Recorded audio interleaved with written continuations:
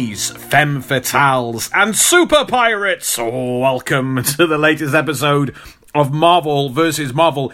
If you don't know, you should know. It's a podcast where a comedian who has never read a Marvel comic book before in his life watches a Marvel movie or TV show and then quizzes someone who is a veritable Marvel expert, a comedian who was taught to read with Marvel comics. That is the format of the show. And welcome to a special episode, a deeper dive into the Black Widow. There are no spoilers ahead. Don't worry.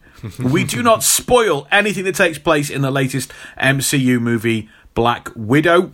We're only going to be talking about things that you will see in the trailer. So if you think the trailer is a spoiler, if you avoided all the trailers for the Black Widow, then some spoilers, because we're going to talk about the people that appear in the trailer. But we're not going to ruin the movie for you, even though Will and myself have both seen the movie and had a lot of fun doing so, didn't we, Will?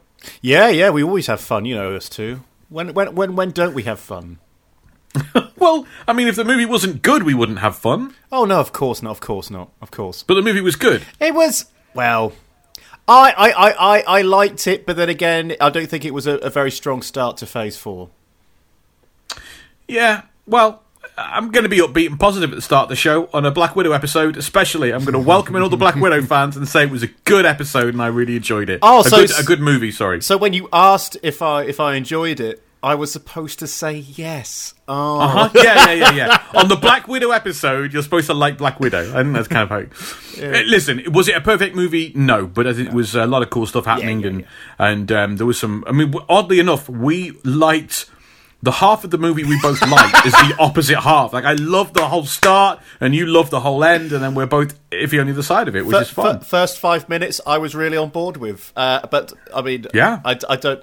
we'll handle a deeper analysis of the movie when we get round to doing it on a regular episode, I think, rather than a deeper dive. 6 years in the future, that'll be fun. When we finally get there on our journey. As ever, we work hard not to kind of ruin upcoming movies that we haven't talked to, because The Black Widow is way ahead of our particular Marvel journey. We're not there yet, but we're going to get there slowly, steadily, gaining all the context along the railway lines as we go.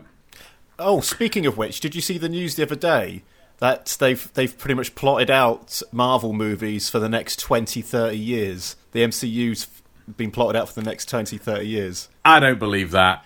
Well, I don't believe it. Well, I think it was Mr. Feige himself claimed it, or someone high up. They went, "Oh, we've plotted it out." And I'm like, you know what? It's really good to know that this podcast is never going to suddenly die. Never going to die. Never going to end. Well, you know what? We haven't done a check recently. Let's do a little format check. My name is Rob Holden, and I was taught to read Marvel comics, and I've been reading them for close to 34 years of my life. Was that right? Yeah, that's right. Maybe even 35 years of my life. So that's my credentials, what I bring to the table. Willie P, is the format intact? How many Marvel comics have you read in your lifetime? What's the number? It's a big 0. It's still 0. Not only that, but Kevin Feige has a 30-year plan to stop me reading Marvel comics. If you're a recent listener, you might have missed the living hell, the torment that is Will's life. This was a great idea when we came up with it back in the middle of the first wave of the pandemic, the first lockdown, when we couldn't gig and do anything or see people, and we were like, "Hey, there's only X amount of movies. Let's do it." Well, here we are. With all that behind us. I know, I've had to read Alan Moore like a chump. Coming up in this episode, we'll take you through the different histories of the Black Widow, the ones that change. We'll explore her life in Russia, the Red Room, her long-lost husband. We'll tell you exactly what is so cool about the Taskmaster, Tasky Baby, and we'll delve into Russia's very own super soldier. That is all to come on this episode of that MVM cast. So in this episode, Will has watched the Black Widow movie. We are not going to ruin it. But he's got questions. We based the questions along the trailer that's been out for a long, long time, and the characters that are revealed to be in the Black Widow movie from that trailer. Will has watched the movie, I've watched the movie, Will has got questions, and I've got the Marvel answers. So we're not spoiling the movie, but we will be delving into the comic book history of the Black Widow, the other Black Widow, and some more things that happen. We've got an awful lot of cool Cold War Russia things to get into and go through that. We'll be taking a look as well. Will has his regular deeper dive in. Well, no, wait. This is the deeper dive. Wait, Will, we don't, because the format changes when we do it like this. It does. So Will was not going to reveal production notes about the movie that just came out. I really want to, though, because they are quite an interesting read. The figures, well, yeah, but the figures are very interesting. Well, you can mention the figures by all means. I think it's the first Marvel film, one of the only Marvel films where the box office returns weren't that great. Obviously, well, no, that's ridiculous. That's no. I'm not having that on this show. I'm not having that on this show. Oh, sorry. That is modern journalism. That is ridiculous. No, that was Wikipedia. Of course, the only Marvel movie during a pandemic has not got particularly good box office returns. It is, however, the highest grossing pandemic movie that's been released. So it's done very. You have to compare it to the skin in the game. The other players aren't doing as well. I know. I just have nothing else to compare it with at the time. You know, I don't want to compare it to Tenet. Did that come out during a pandemic? It did. That was quite. How did that do? Not great. Not no, great. It wouldn't do. So pandemic on. Yeah. I don't think we can hold that against the movie. We both used the Disney Plus service to watch the latest movie from the comfort of our own homes. I had a thoroughly good time. Yeah. It was great. It was great watching a new movie that I really wanted to watch and doing it in the comfort of my own home. I ummed and ahed about going to the cinema, but health reasons with the family, we're kind of being a bit overly careful at the moment. It's convenient for us because we can pause the movie. It's like people say, "Oh, I love the cinema. I love going to the cinema because I'm a kino man. I love watching films in the cinema." And I'm like, "Yeah, but you get to pause it, mate, because we all need to have a wee. We all." How did you watch it? Did you watch it on your big TV downstairs or something? Yeah, I did. Yeah. How did you do it with Disney Plus? Did you do it through a Google Chrome thing, Google thing in the back of the TV? No, I've got the app. Oh, in the TV. Oh no, I've got a Roku device. Oh right, because I had such a hard time using Disney Plus on the Google dongly thing that goes in the back of the TV. I think a few people. Well, the Chromecast, you mean? Yeah, that's the one. The Chromecast. Yeah. So it's the casting issue then. That's the problem. No, I don't know, because Netflix is fine, YouTube's fine, Disney Plus issue. I think there's something going on there. Well, more on Will's investigative reports into the Disney Plus app in our next episode. I'll put that in the production notes. Would you like to learn about the Black Widow's history, Will? Rob, yes, I would. Because we touched on this a little bit in our Iron Man 2 episode, but that was I'm going to call that a shallow dive. Not even a dive. We dipped our toe in. We had a little paddle. I don't think we even had a paddle. It was a big toe in the water, and there is a lot for us to explore. Her name is not Natasha Romanoff. Ooh. Let's get that out of the way. Okay. Her name is Natalie Romanova. Any idea why they changed it? It changes in the comic books as well. It's like the Americanization. There's an awful lot of that goes on at the time, especially in comic books, and largely comic books that are written by Jewish authors. Of course, Stan Lee's name is not Stan Lee. Jack Kirby's name is not Jack Kirby. Ooh. But these are people that have faced such persecution that they do change their very European Polish sounding names to be more Americanized, more westernized. Right. Yep. Families did that over the years. Russian families did because of a huge amount of persecution that went against Russians, and also Polish people did similar things as well. But an awful lot of Jewish immigrant families did kind of more Americanize their name, or in the case when it's a stage name and things. I think Jack Leibowitz, I think is Stan Leibowitz is Stan's birth name. I think Stan Lee is kind of a performing name, and all the way the industries of various types can discriminate on someone because of their name before judging the work of that Shakespeare of the 60s. But in this case, it's all tied in with Americanization, but also leaving Russia, Mother Russia behind. She first appears in 1964 in Tales of Suspense issue number 52. Tales of Suspense is the comic book the Iron Man is in during the 1960s. It takes a while for characters like Thor and Iron Man and Captain America to get their own comic books named after them. They all appear originally in these kind of compilation comic books, and Tales of Suspense would be the Iron Man comic for quite a while. Stanley is is he the writer? He's the editor, and he is sometimes credited as the plotter of Tales of Suspense.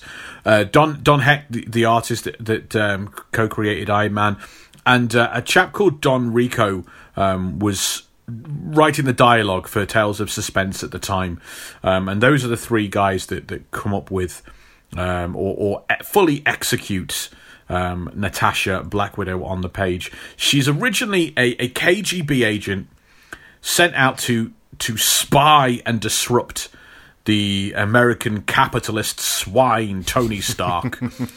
This is, of course, as we talked about in our Iron Man episode, back when Iron Man comics, when Iron Man the character was really anti-communist and really pro the Vietnam War, which of course is the birthplace of Iron Man, as we've discussed.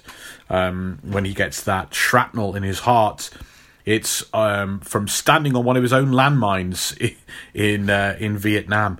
It's a lot less poetic than the rocket landing near him and him seeing Stark. Like, there's this horrible minefields that we know how awful minefields are. Yeah, they're awful. And these are all mine. So Iron Man's only job at the time was kind of less like being a superhero and more protecting the capitalist interests of Tony Stark's weapons factories. And an awful lot of the antagonists and villains, they were either communist kind of spies and communist KGB agents, or they were industrialist saboteurs from rival capitalist countries. When the Black Widow first appears, she has no costume. Oh, okay. She is not like a super styled character. Right. She is purely like her name suggests, a femme fatale. Yeah, she is like an evil KGB agent in a Bond novel. Yeah, of course. Or even maybe one of the early Bond films. And in her early appearances as this KGB villain, she wears like gorgeous like evening wear and a mink coat, and she always wears a veil. Hence the Black Widow. Ah. Whether she got the name first, or the veil first, and whoever came up with the name, no, make her wear a veil. Wait a minute. Even when she's wearing a disguise, like even when she's like wearing nightgowns and stuff, and in disguise she wears a veil. Yeah, that's the most. That's a giveaway. Well, no, because it's not. She's a secret agent. But how many people know about Russian assassins and their names? How many people wear veils hidden in day-to-day life? At the time, it doesn't look weird. It does very much look like an affectation of a very rich person. It's not like a funeral. It's not like a full wedding veil or a funeral veil. It's a very light. I don't know. It's like a bit of an extra kind of affectation on a lovely hat. Yes, that kind of hat that rich woman used to wear. Yes, now I get it. That's exactly it. Yeah, you're right. I should have explained that a bit better. It's not like a full, no one can see my face veil. Like, why are you hiding your face? Because I'm secret. Yeah, but now we're asking why you're not doing it. Yeah. No, it's a very fashionable... It's a fashion veil. Sorry, I found that very amusing. She doesn't even have any special gadgets or weapons at the time. She's intuitive or ingenuitive, is she? She's hot. Oh, she's one of those types. Yeah, femme fatale. She's hot. Yeah. And she can destroy men by being hot, and men are like, oh, Jesus, I want to do what you say. She does have some, I think her KGB agents call them bracelets, and I'm struggling to think. I think at the time she had bracelets. They couldn't do like the widow bite, you know, the electric zap zap. Yeah. But I do think they could basically produce like a very strong bit of string for her to swing around on. I was expecting garroting. No, she doesn't get her hands dirty, bro. Wow. She doesn't get her hands dirty at this stage. Yeah. She is assigned in the first appearance to assist Boris Turgenev in the assassination of Professor Anton Vanko. Now, Anton Vanko is the original Crimson Dynamo, who is the Cold War Soviet answer to Iron Man in this giant, bulky armour. And he's had several clashes with Iron Man, but at this point, he's decided to defect from Soviet Russia when he sees the wonderful life that Americans have. So Khrushchev orders his two top agents, the Black Widow and Boris. Of course, he's called Boris. Yes. To like basically get sneak into America, kill Vanko and kill Tony Stark, because Tony Stark has hired him and given him a job working in his factories. So he's gone from being like the most celebrated Russian hero of all time to Tony Stark's skivvy.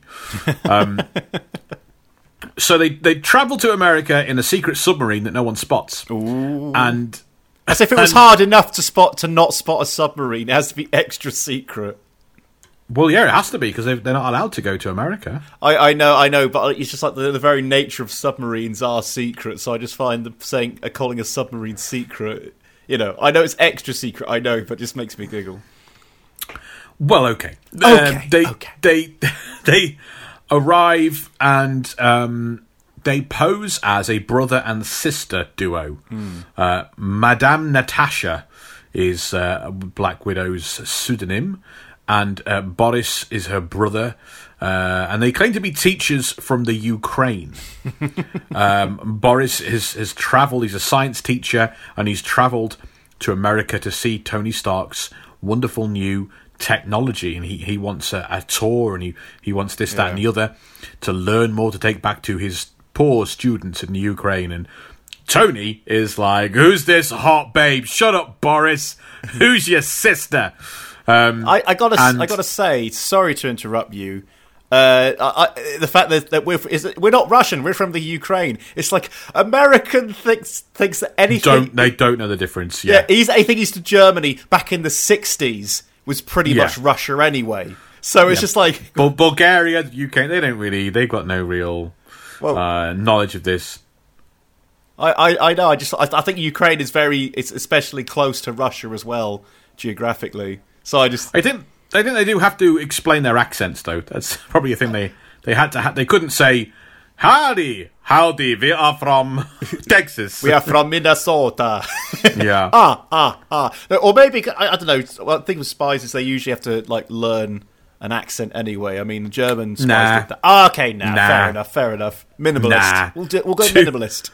Boris doesn't strike me as the kind of guy that can learn a different accent. So Tony is like, listen, I'm going to take your sister out. Why don't you have the keys to the factory, make yourself at home, walk around and learn all the things you can while I make time with your hot sister. Settle down, put your feet up on the conveyor belt. Madame Natasha is like, ooh, take me with you. And so that's pretty much what happens. And Boris gets the factory to himself. He, waits for the single guard to leave. And then he goes to there is a bit where there's like a restricted area that guests can't see. But Boris has this spray that he sprays on the wall, and it corrodes the wall. Ooh. And the wall just drips to mush. And he gets access to all this incredible stuff that he has. Vanko's laboratory, so he gets access to the Crimson Dynamo armour that Professor Vanko has invented. Yeah. And he gets into a fight with Professor Vanko. Blah. There's a lot going on. But it mainly kind of ends with the the Black Widow being wined and dined by Tony. There's a huge battle between Boris and Professor Vanko, and Boris is now wearing the Crimson Dynamo suit, destroying Stark's lab and stuff, and Black Widow distracts him during the fight to try and get Iron Man to be killed. Remember, no one knows Tony Stark is Iron Man at this point.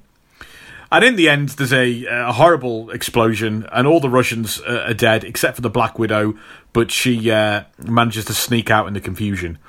And the day after, Tony Stark is finally informed by a report that Madame Natasha was actually a KGB spy as well. And Tony is like, we see her on the run, because in every issue, the Russians have to be abject in their defeat, because it's just part of the weird propaganda Stanley is doing at the time. And so she's like on the run, and she's abandoned, and she's alone, and she's scared, and Tony is like pitying her from a distance, but also talking about how hot she is. It's like, it's a shame a beauty like that could have gone far in America, but she couldn't leave behind Russia. I don't know, he kind of left his factory vulnerable to a complete stranger because he got a bit horny. Like, I just find that bit odd. No, it's standard Tony Stark at the time. Standard Tony Stark. It's also standard James Bond movies, quite frankly.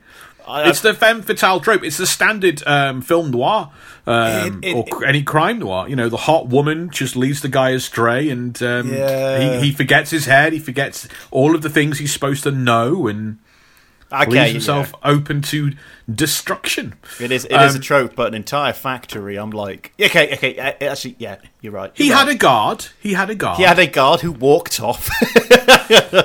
In the next issue, Madame Natasha is back. And she writes a letter to Tony, and she's like, come on, let's have a date again. And Tony knows she's a KGB agent now, but he pretends to go along with it to see, what's going on with her, and to try and lure her into a trap. Mm-hmm.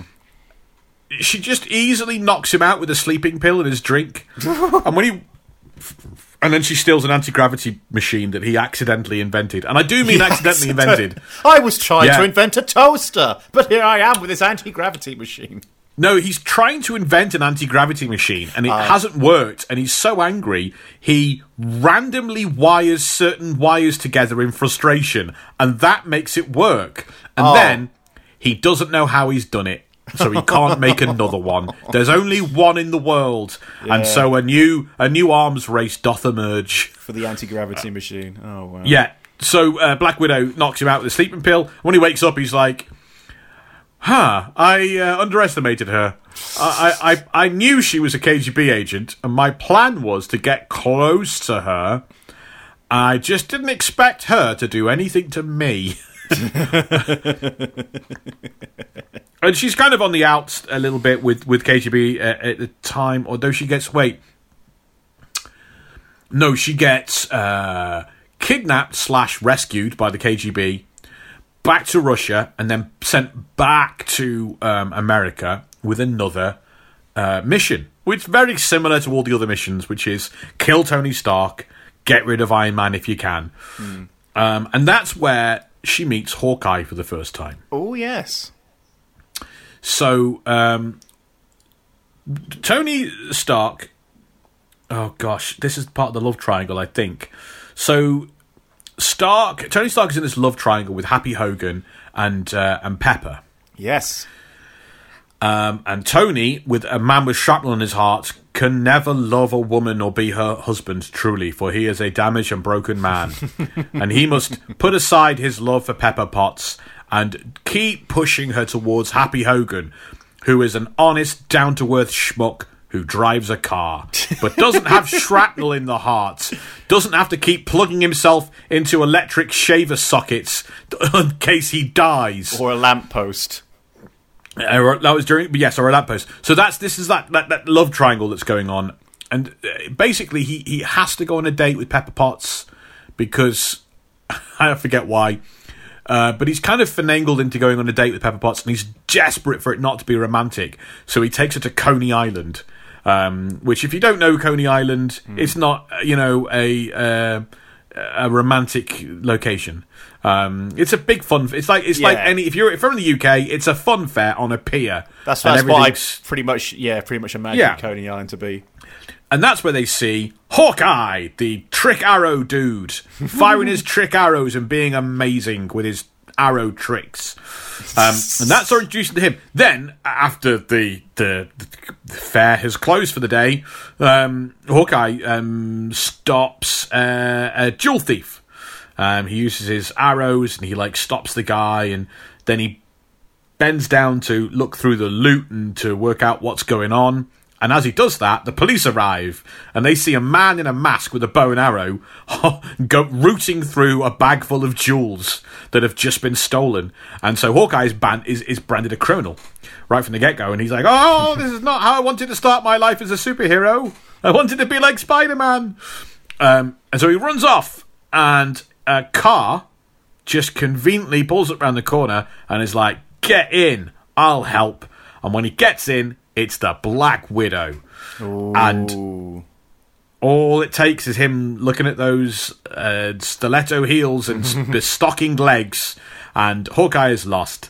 And she kind of takes him to this place and furnishes him with all this equipment to make these amazing new trick arrows that could take on Iron Man himself, sort of. And they have this kind of partnership, and she really downplays. She now is twisting him around her finger as well, and she's like, "Oh no, I'm not, no, I don't work for the KGB. No. People have got that all wrong. I kind of used to do a little bit of it, but not anymore. And it was Iron Man that persecuted me, and I would probably love forever / jump into bed with any guy that could be Iron Man." And that's Hawkeye lost. He's just this. He's thinking with his other head, and he sets off on this life of terrible crime. Who else hasn't tried to kill a CEO because of the love of a good woman? Who else hasn't tried to throw the bow and arrow a tech mogul or whatever? I'm coming for you, Bezos. Coming for you. I did this for love. Crime will be mine. So that doesn't go well. And she gets... Oh, this is terrible. She gets kidnapped / rescued again by Russia, and they give her... They're like, if you're going to prance around with Hawkeye and Iron Man, you need a costume. Enough of this wearing evening wear to a fight where you just yell things and try to sleep with people. Now you must be a super agent. So she gets this horrible blue and grey costume with this awful mask. It's so bad, man. It's so bad. She's got a little cape, a little half cape. It's terrible. That sounds impractical.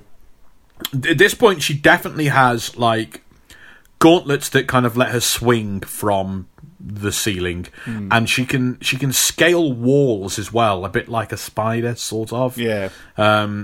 And she goes back and teams up with Hawkeye the third time, fourth time. They nearly beat Iron Man, but then they don't. And this time she gets gunned down by the KGB in the streets.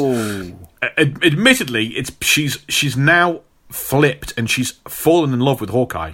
And so now she's planning to defect. And they kind of get wind of this and they shoot her down.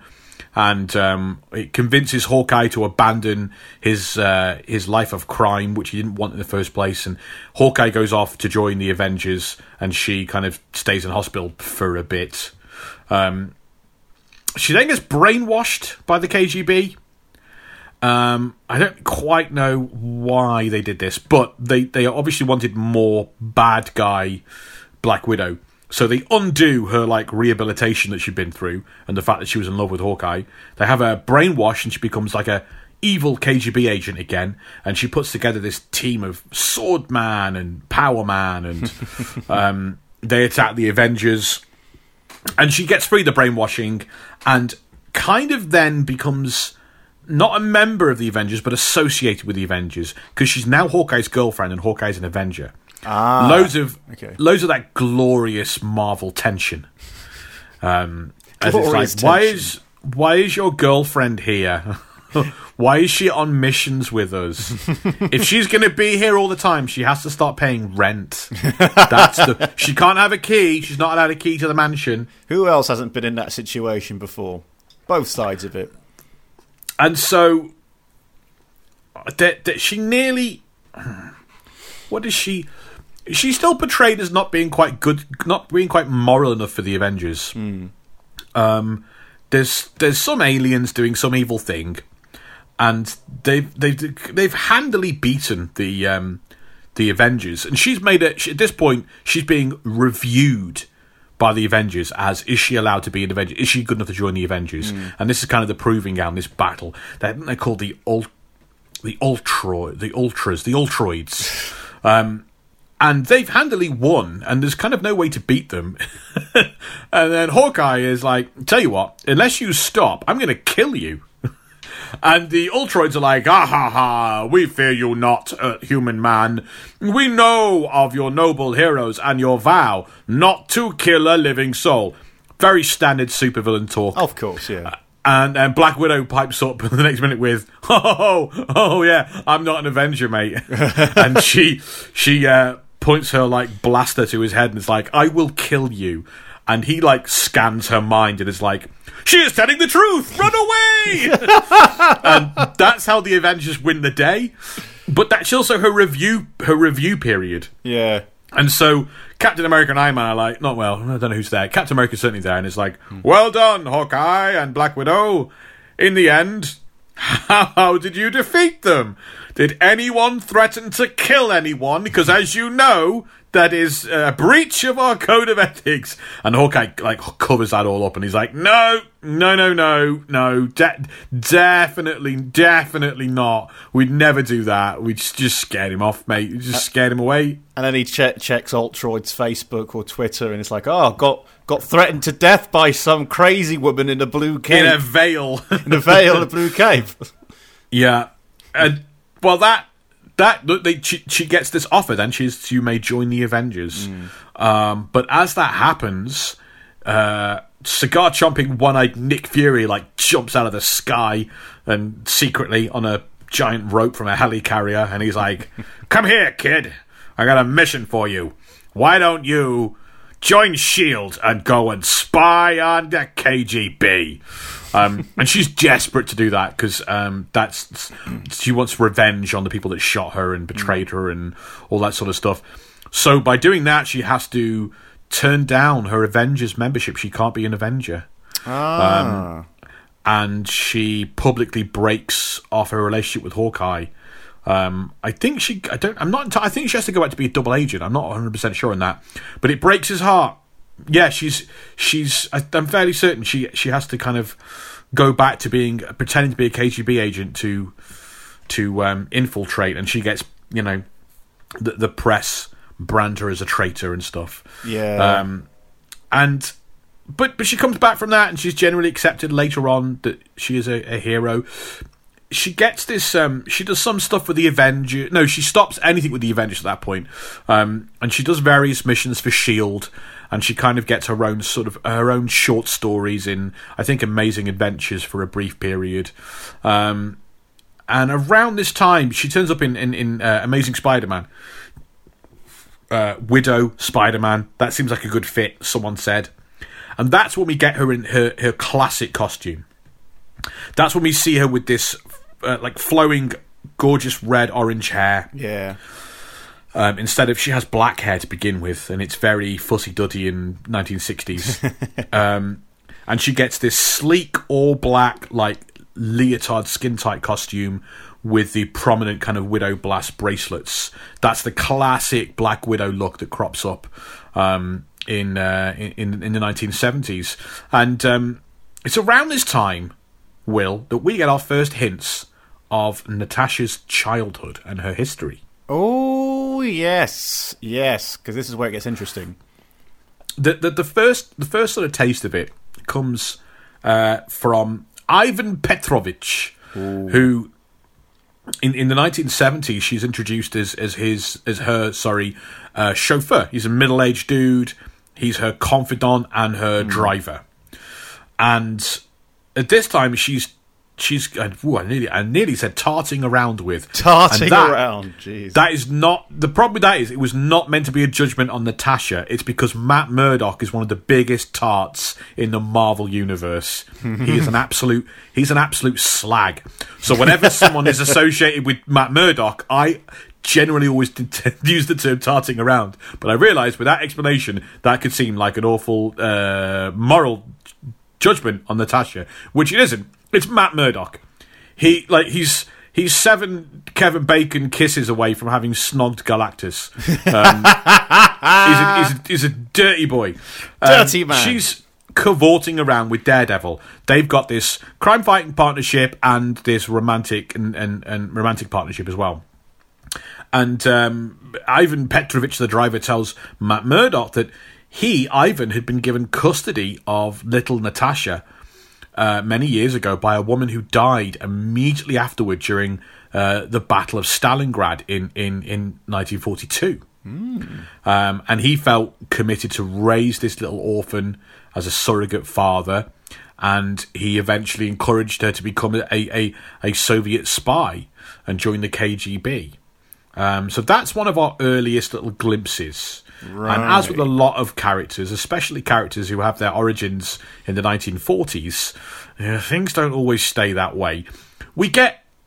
We'll just do this now. It slightly contradicts something that happens in an X-Men comic in the 90s, where we see that one of the earliest meeting of Captain America and Wolverine was in 1941, where they went on this mission to save a little girl from the Nazis, and the little girl is little Natasha. But the sliding time scale makes that contradictory. Yeah. For Natasha. Yeah. Or does it? Also in the 1970s, the Black Widow does the greatest thing that she has ever done, nay, that any Marvel character has ever done. Okay. She moves to Los Angeles and says, you know what?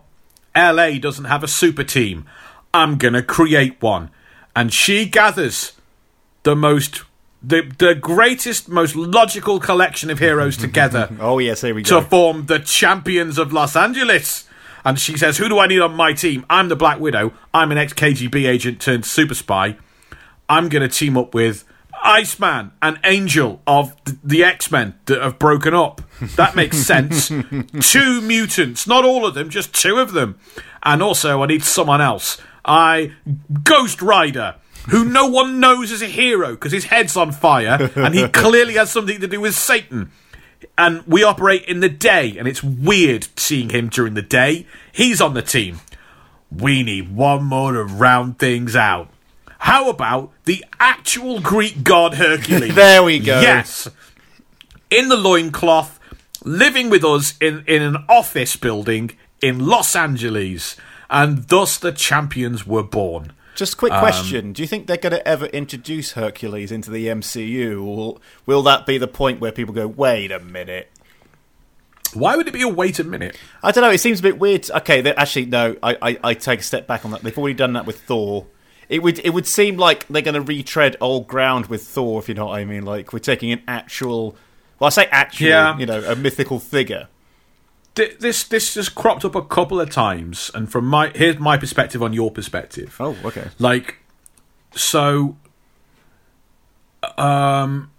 you often feel like, oh, that's really, oh God, they've already got a Spider-Man. Why would they need a such and such man? Like, you often get that, like it's diluting or it's stretching the bounds of kind of credibility, or whereas. I think when you kind of are so immersed in reading Marvel Comics, like, there are insane people with powers and costumes everywhere. Like, why wouldn't there be another 5 of them? Okay, point made. And once you've introduced that the Asgardian pantheon of gods exists, kind of like, why wouldn't the Greek gods exist? Yeah. Why wouldn't the Egyptian, and why wouldn't the... And he's a really cool, fun. He's very different. He's so different to Thor. Is so Thor. He is. He's so he's so like he's got so much stuff to like. Hercules is a party dude. Yay! That's why he's in Los Angeles. He always got his goblet. Yeah, He's always supping away. He's having a great time. He always wants to prove he's the strongest and the best. But he'll wrestle you to the ground and hurt your arm, and then he'll be like, "We're only messing, aren't we? Let's go get drunk." Or puts you in a headlock and scuffles your hair. Yeah. And there've been some great kind of writers that done some fun stuff with him over the years. And he's he was originally seen as like the stand-in for Thor, literally in the Avengers when Thor's not around. Like, it was like, we need someone who's really strong and can help us out. And Hercules was around, and so he steps in. And it's not like they pretend he's, it's not like the writers are like, we need a Thor replacement, and no one in the story doesn't bring it up. They're all like, isn't he a Thor replacement? Like, yeah, no, that's why he's here. We needed a really strong dude to hit people. Whether they'll do... I mean, if they're going to carry on doing Marvel stuff for 30-odd years, they need all the characters. And Hercules... well, I wouldn't say he has many classic stories. He gets some really good modern ones. I certainly think the more you do with Thor... I think... I genuinely think a Thor movie where he clashes with Hercules would be cool as anything. That would be good, because they've tried to do that kind of thing with ancient myths and legends. Like, they're trying to turn them into big movies. I think I know they redid Clash of the Titans, and I know there was Gods of Egypt was another one. And it's like, you know what, should we just get Marvel to do it? And just, because not only do they exist within their own universe anyway, it would just look way better. Yeah, I've got not much interest in, seeing a classic Greek Hercules god story, but some story where the very hedonistic Greek gods suddenly are unleashed upon Earth, and Thor has got to rein them in and stop them. That would be cool. There's some fun you could have. But let's get back to the Black Widow. Okay, let's get back. For some reason, the Champions of Los Angeles doesn't last very long. And it's really portrayed as like an abject failure, and Black Widow is kind of like, I'm going to be on my own forever now. This was a terrible idea, and I just don't want to do it. And so she bounces around. She has more adventures on her own, loads of stuff with. I mean, she doesn't have like her own solo comic. She is a very, like Nick Fury, she's such a really rich character that can be used again and again in different ways and different stories. Yeah, I always found that, especially because it's taken her so long to get her own film, that she always held together other films so well. Yeah. She works as a great secondary character. We're going to get to this in a little bit, but not every character needs to be a main character. Yeah. It's vital to have rich secondary characters, tertiary characters that flesh out your gorgeous world. I'm not saying Black Widow is that, because there's some cool stuff she gets to do, but we're going to get to Taskmaster later on. So the Black Widow does end up becoming the leader of the Avengers during the 1990s. Ooh, hello. Especially during Operation Galactic Storm, she is the leader of the Avengers, which is before or just after, actually. And she leads in this weird period of time where the Avengers don't have many heavy hitters. The Black Knight is like the field leader of the team in probably the best iteration of the Black Knight, and like Natasha is like the home base headquarters leader of the team. And even at the time, that read as such a sexist thing. It was like, oh, the boy gets to do the fighting, and Black Widow has to be mommy back at home with the admin and the planning and taking on the daily chores and tasks of organising a team of people. But when it comes to the fun stuff, hitting people with a sword and wearing a medieval helmet, Black Knight can do all that. That sucked. I just find it odd that you know, with all the like Iron Man and Spider-Man or all the access to superheroes, no, we're going to go with King Arthur over here with his sword. There's a really cool period of time involving multi-dimensional versions of various characters called the... Oh, come on, Rob. It's not The Crossing. That's Teen Iron Man. The Convert... this is going to bug me. Anyway, it's a cool period of time. There's some cool art. The Avengers, as we've talked about before, when we talked about the new Avengers, go check out our bonus episode on House of M. They variously go through time periods where all the big hitters leave. Like, really early on, Iron Man, Thor, Hulk, and Giant Man and Wasp go. And it's just Cap, who is not a big star yet, and Hawkeye, Quicksilver, and Wanda, who are all like C-list villains.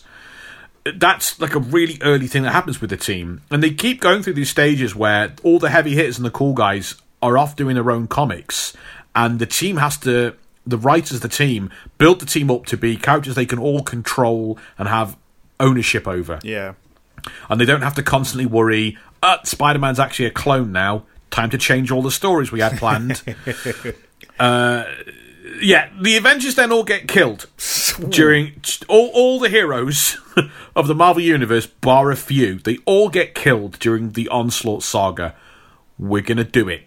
It's going to be a big bonus episode. It is coming. Another saga. How many sagas are there in Marvel? Was that a stupid question? I mean, how many things are called a saga, or how many things are actually a saga? Which one can you actually produce a number for? Things that are called a saga or actual I can't produce a number for either. Okay. I'm just like there's so much to cover. There's so much to cover. But that feels like saying to somebody, how many events are there? Yeah, but a saga is a specific kind of event. It's a long event. The Onslaught is really long, and it involves every comic in the Marvel Universe, and it goes on. Yeah, it's a lot. That's going to be a mega bonus episode. I'm not sure when we'll do that. That'll be fun. So all the Avengers die. Black Widow's like the only one that doesn't. And she feels very guilty and responsible. You know, a lot of survivors' guilt. They all come back in the end and stuff, but she's not with the team. Then in 1999, the Black Widow kind of gets this relaunch under the Marvel Knights program, and we talked about Marvel Knights being the thing that saved Marvel. It introduced this great writer, artist, and editor called Joe Quesada to the Marvel Universe, who had this cool outreach program where he brought in all his really talented friends and colleagues from the world of independent comics and British comics, and gave them awesome Marvel characters to redefine and reinvigorate for like the new millennium. The new millennium. And that happens to the Black Widow in 1999. She gets a Marvel Knights series, which for the very first time introduces us to a modern, sophisticated espionage version of the Black Widow. In the 90s, she's kind of just a superhero. Yeah. In the 80s and 70s, she's just like she's got a spy backstory, but you know she's not doing a huge amount of spying, or it's very superhero Marvel version of spying. The Marvel Knights Black Widow stuff. That's when we get introduced to the second Black Widow, Yelena.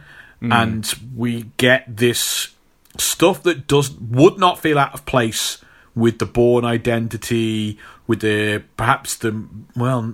Impossible was a joke to begin with, but some of these more contemporary espionage spy movies, and that is really that's the beginning of the Black Widow that we get to see in the MCU.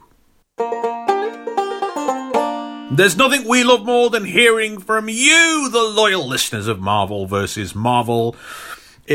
It doesn't it inspire us to keep going, Will? Every time we get a message, every time we get an email, we get a question, we get a query, we get a little bit of love, we get a tweet, we get a retweet, we get a heart, we get a like, we get a subscription. You get a random guy in a Facebook group going, "Hey, aren't you Will Preston of Marvel vs. Marvel fame?" That to me means so much more. It's so cool. It jives us up, and it just I mean, we know you're out there. Yeah. We see the downloads. We know the lovely numbers we're doing. We know what you enjoy. We know what you are cooler on. But it spurs us on to actually hear from you guys. You can always send us some love and attention. You can always spur us on by if you can send us some short love on Twitter. If you use the handle, no one uses that anymore, at Marvel Versus. At Marvel Versus to send us a tweet. Follow us, like us, share us, retweet our wonderful things. That really helps us out. If you're struggling for ways to help us out, you can retweet us, you can share us, you can follow us. That's a big, big, big help. Please like us. Please rate us on whatever podcast app you're listening to. Please give a review. That helps us out hugely with algorithms, and your podcast app that you're using right now can recommend us to and suggest us to people that might like us, but only if you guys interact with us. Give us a 5-star review, leave a little bit of love and a little like and stuff. That's really cool. Or you can drop us a line, marvelversusmarvel@gmail.com. And I believe Will has got a mailbag for us. I have a bag of mail. First of all, Mark Hizzy got in touch to say, I put off listening to the Silver Surfer episode because I really didn't enjoy those movies. Okay, Mark, coming in hot. What's going on? Hizzy's in a tizzy. Let's put it that way. Oh, burned him. I wasn't sat on that one. Burn on you, Mark. Wasn't sat on that crap joke for 5 minutes, was I? To me, they were like the absolute worst of the Marvel movies before Iron Man and the MCU. I didn't bother hitting that download button because beep, the Fantastic Four, and beep you guys for doing another episode on those movies I hate. Are you? What is that? Is that a censorship button you're hitting there, Will? No, I'm just really good at imitating one. Man's got to have a hobby. Man's got to have a hobby. I believe we're getting some hate here. Don't worry, this is merely the first act of the email. Yeah, I don't think we'd be reading it if it wasn't. It wasn't. We'd be there going, well, this is just abuse. For 500 words. But Act 2 begins. But then 4 days go by, and then 5, and then 6, and I know that I need my MVM fix. He needs it. He needs it. I can't go a week without it, and I now come before you humbled and apologetic. I am sorry. On his knees, folks. Mark is humbled. He didn't say he's on his knees, but we could easily imagine that. I don't even know what he looks like, but I'm imagining a man doing it. A man called Mark. Anyway, whether I like the movie or not, getting that kind of deep dive into a classic story like that was really cool. Finding out we owe Thanos, Endgame, Thor, Asgard, and Darkseid all to Galactus and the Silver Surfer was awesome. Now I've got something to bash Snyder fanboys with when they won't shut up about Darkseid. Well, come on, nothing but love. But yeah, sure, go for it. Just saying sorry isn't enough. So next payday, I am finally going to do what I now know I need to do. That's right. I'm going to do the right thing and start giving something back. Wow, you turned that one around, Mark Hizzy. I was ready to cuss your name. Cuss your name. Give it a good old MVM cussing. But thank you so much. That's really good to hear. We got another one here. Ariel L. dropped us a short line. I didn't do it for the bonus episodes. Okay, sure, they're really awesome and fun and packed with cool history, but I didn't do it for the bonus shows, and I didn't do it for the obscure Marvel episodes. Okay, sure, they're really funny and silly and stupid. That's right, they are, yeah. And I love more than I do at any other podcast, but I didn't do it for obscure Marvel. I did it because every week now I'm hearing someone talk about how they're doing the right thing, and every time I hear that, I realise I'm not doing enough. I'm not contributing to the podcast I love, so I'm not doing it for the bonus stuff. I'm doing it because it's the right thing to do, and the bonus episodes are just a bonus. Who is that? Ariel L. Have I got it right? If I've got it wrong, please let us know. Yeah, yell at Will Or if we get it Ariel. wrong. Ariel. That is so cool. That is so awesome to hear. We're seeing the love. We keep having more and more wonderful subscribers on Patreon all the time. That lets us know we're doing the right thing for you, and all we want is you guys to do the right thing back. Two-way street, guys. It's a two-way street. That's what podcasting is. Absolutely. Anyway, I got one more letter from Simon. Simon says, looking forward to getting a deeper dive into the black... Wait. Has he got... Wait. Have you mistyped this? Is his name Simon Says? No, I think his name is Simon Says. It's Simon Says. I didn't really pay attention. I just copy and paste what their names are into a format. Because I was thinking for a second, have you got this? No, Simon Says, if we got that wrong, Simon... I guess it's... No, it must be... His name is Simon Says, yeah. I thought that was a game for kids. Well, it's obviously not his... Mark Hizzy is probably not Mark Hizzy, is it? None of these people use real names, Will. They're ashamed. They're ashamed of themselves. You know, his name is clearly Marcus Hizzleston. Yeah. Anyway, Simon says, looking forward to getting a deeper dive into The Black Widow. It was the first movie I've seen since the pandemic started. It was really great going back in an air-conditioned cinema to see a Marvel movie after all this time. I can't judge the movie properly because I was just so pleased to be out the house and living my life again. I loved it. Yeah, it's all part of the conditions of reception, as we said back in film studies. I loved exploring more of Natasha's life in Russia, so I hope to hear more about that on the podcast. All to come, baby, all to come. But of course, the best way to get in touch and show us your love is not with an email and not with a tweet and not with a retweet. You can always get hold of your boys on patreon.com/Marvel vs. Marvel. It's where our best community lives and breathes. It's where our ultimate subscribers and followers and lovers. Yeah, lovers. Yes. It's where they don't just consume our content. They contribute. They give back. They do the right thing. With their subscription, with their pledges to this podcast, it keeps the lights on. It lets us pay for equipment, for hosting, for storage. It lets us pay for brand new sounds and jingles and theme songs and put money into some cool projects that we've been working on for a little while that we've got coming up, which are all going to benefit everyone that listens. And in exchange for all the cool love that they show us on Patreon, we give back as well, don't we, Will? Oh, we give back. What do we give back with, Will? Absolute lovely content.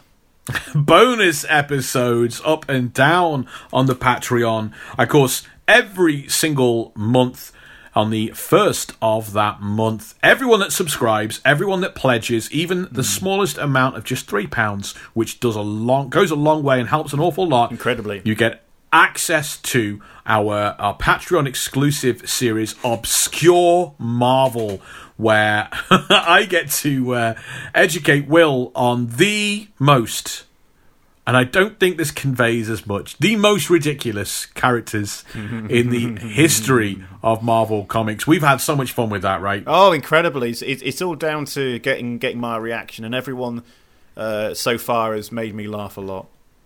It's I don't think there's going to be one where you go, what? I think it's always going to be, because they're just so ludicrous. We started strong with the armless Tiger Man, a man who fights machinery with his teeth and has no arms, weapon of the Nazis. And we've just been on a ride since then, Slide and Paste Pot Pete.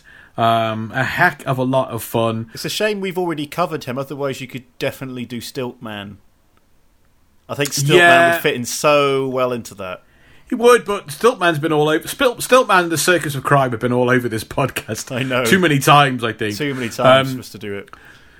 And so those episodes drop first of every month. Everyone get access to Obscure Marvel, and that's a huge amount of fun that we love to have, and we love hearing all the great positive feedback, the guys that are laughing along with us and sending us pictures of their favourite obscure characters, and they keep sending us messages saying, show this to Will, do this to Will next time. So that's really, really cool, and that's all our incredible community on Patreon. And of course, every month, for those that pledge £10 or more, you get access to not just cool things like early access, and you get to listen to these episodes on a Friday, a Saturday, and a Sunday before they are released. But also, £10 or more gets you access to our bonus episode level, the full-length bonus episodes, which we drop every month. We've done the House of M completely covered the House of M. We've done the Future Imperfect, the Maestro Hulk, one of the most celebrated times in the history of the Hulk. We've done the psychotic 90s Spider-Man, when his parents came back from the dead. We did the Clone Saga Spider-Man. We've done all. And there's still so much more to come. And this month we are dropping and releasing towards the end of the month our bonus episode looking at the complete life cycle, the complete life and history of the oldest character in the Marvel Universe, Galactus, spinning out of our last episode. How do you feel about taking a trip into the storied history of Galactus, Will? I'm looking forward to it. I mean, we covered a little bit of him. A snapshot. Like his first appearance in Marvel, yeah. Yeah, so I'm looking forward to learning more behind the big fella who wasn't in the film, really. We got that Galactus trilogy, and we pulled that apart in the last episode, and that is his first and maybe most famous appearance. But we have to go back, and I've already been putting the hours in on this research. 3 hours to find a particular reference I needed. That was fun, which was really hard to find, and then it turned out to be in an issue, of course, I've got in another room. We go further back in this, Will, further back than we've ever gone before. We've never looked at history like this before. Oh, no. Because this history... I don't want to spoil anything. Okay. But this is the furthest back we'll ever go in a Marvel podcast. And it's going to be exclusively on Patreon. That is looking at the creation of Galactus, his birth, his history, his life. Who was he? Was he anything before he became Galactus? How powerful is he? What does he do with his days? Where does he live? It's all going to be, and like some of the most epic, like cosmic stories are there. The trial of Reed Richards. We're going to cover that. We're gonna cover Galactus's role in the Annihilation Wars, which of course we touched on a little bit. We've got his death, his resurrection.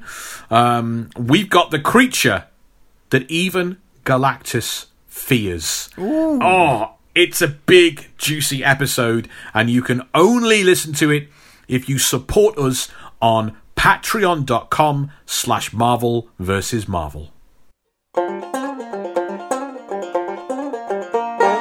Before we go any further, Will, I know you are chomping at the bit to get into the MCU recap of the Black Widow. Before we go any further, that we need to write their names high in the sky.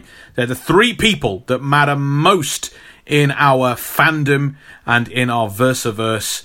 It is, of course, Zach Thomas, Mikey W, and Peter J. They are the only guys that are really doing the right thing. They're on that big baller tier. They're on that £20 tier. And they are making sure that we stay on the air, we feel the love, and that this episode is produced. They're doing more because other guys out there aren't pulling their weight. We'll never let it be said that Zach T, Mikey W, and Peter J don't pull other people's weight in this fandom. Got to get that out there. Well, I think it's time we took a trip through what the MCU Black Widow has been doing on our journey. We're going to take a look at three important movies to Natasha and where we are. Of course, Iron Man 2, her first introduction. The Avengers reappearance, and Age of Ultron, which kind of almost the most we get to see of her, really. Well, maybe it's Avengers. We've got that to get through, and we're going to be pulling apart the MCU. MCU Natasha before we get on to Will's questions spawning out of the Black Widow trailer. And just before we start, because we get a little free-flowing with our chat about these movies, a little reminder, perhaps to myself, but also to Will, that we are to give out no spoilers as we go forward. Yes, that's always important, because you know me, I'm like Tom Holland. I will exactly like Tom Holland. Same. Do you know my youngest brother kind of looks like him? It's really annoying. There we go. Annoying. Anyway, let's recap. So let us go back to Iron Man 2. Shortly after revealing to the world that he is Iron Man, Tony Stark learns that the palladium core in the arc reactor that keeps him alive and powers the armor is slowly poisoning him, and he cannot find a substitute. Growing increasingly reckless and despondent about his impending death, and choosing not to tell anyone about his condition, Stark appoints his personal assistant Pepper Potts as CEO of Stark Industries and hires Stark employee Natalie Rushman to replace her as his personal assistant. After some... That's a big step up, isn't it? Assistant to CEO. Yeah. I mean, he must have a board of directors, and you just got to think... Because they bring up the board of directors in the first movie, talking about how they're going to vote of no confidence against him and stuff. Oh, yes, of course, yeah. Imagine saying to your board of directors, hey, guys, there's going to be a new CEO of the company... Yeah. And it's my assistant who I'm also banging. Everyone's cool with that, aren't they? Like, the shareholders aren't going to panic or anything, are they? Like, when Steve Jobs was sick and died, Apple stock plummeted. And it is the case when companies are built around, these figureheads, when the figureheads get ill or die, the stock price really takes a hit. It does sound like something Elon Musk would do, wouldn't it?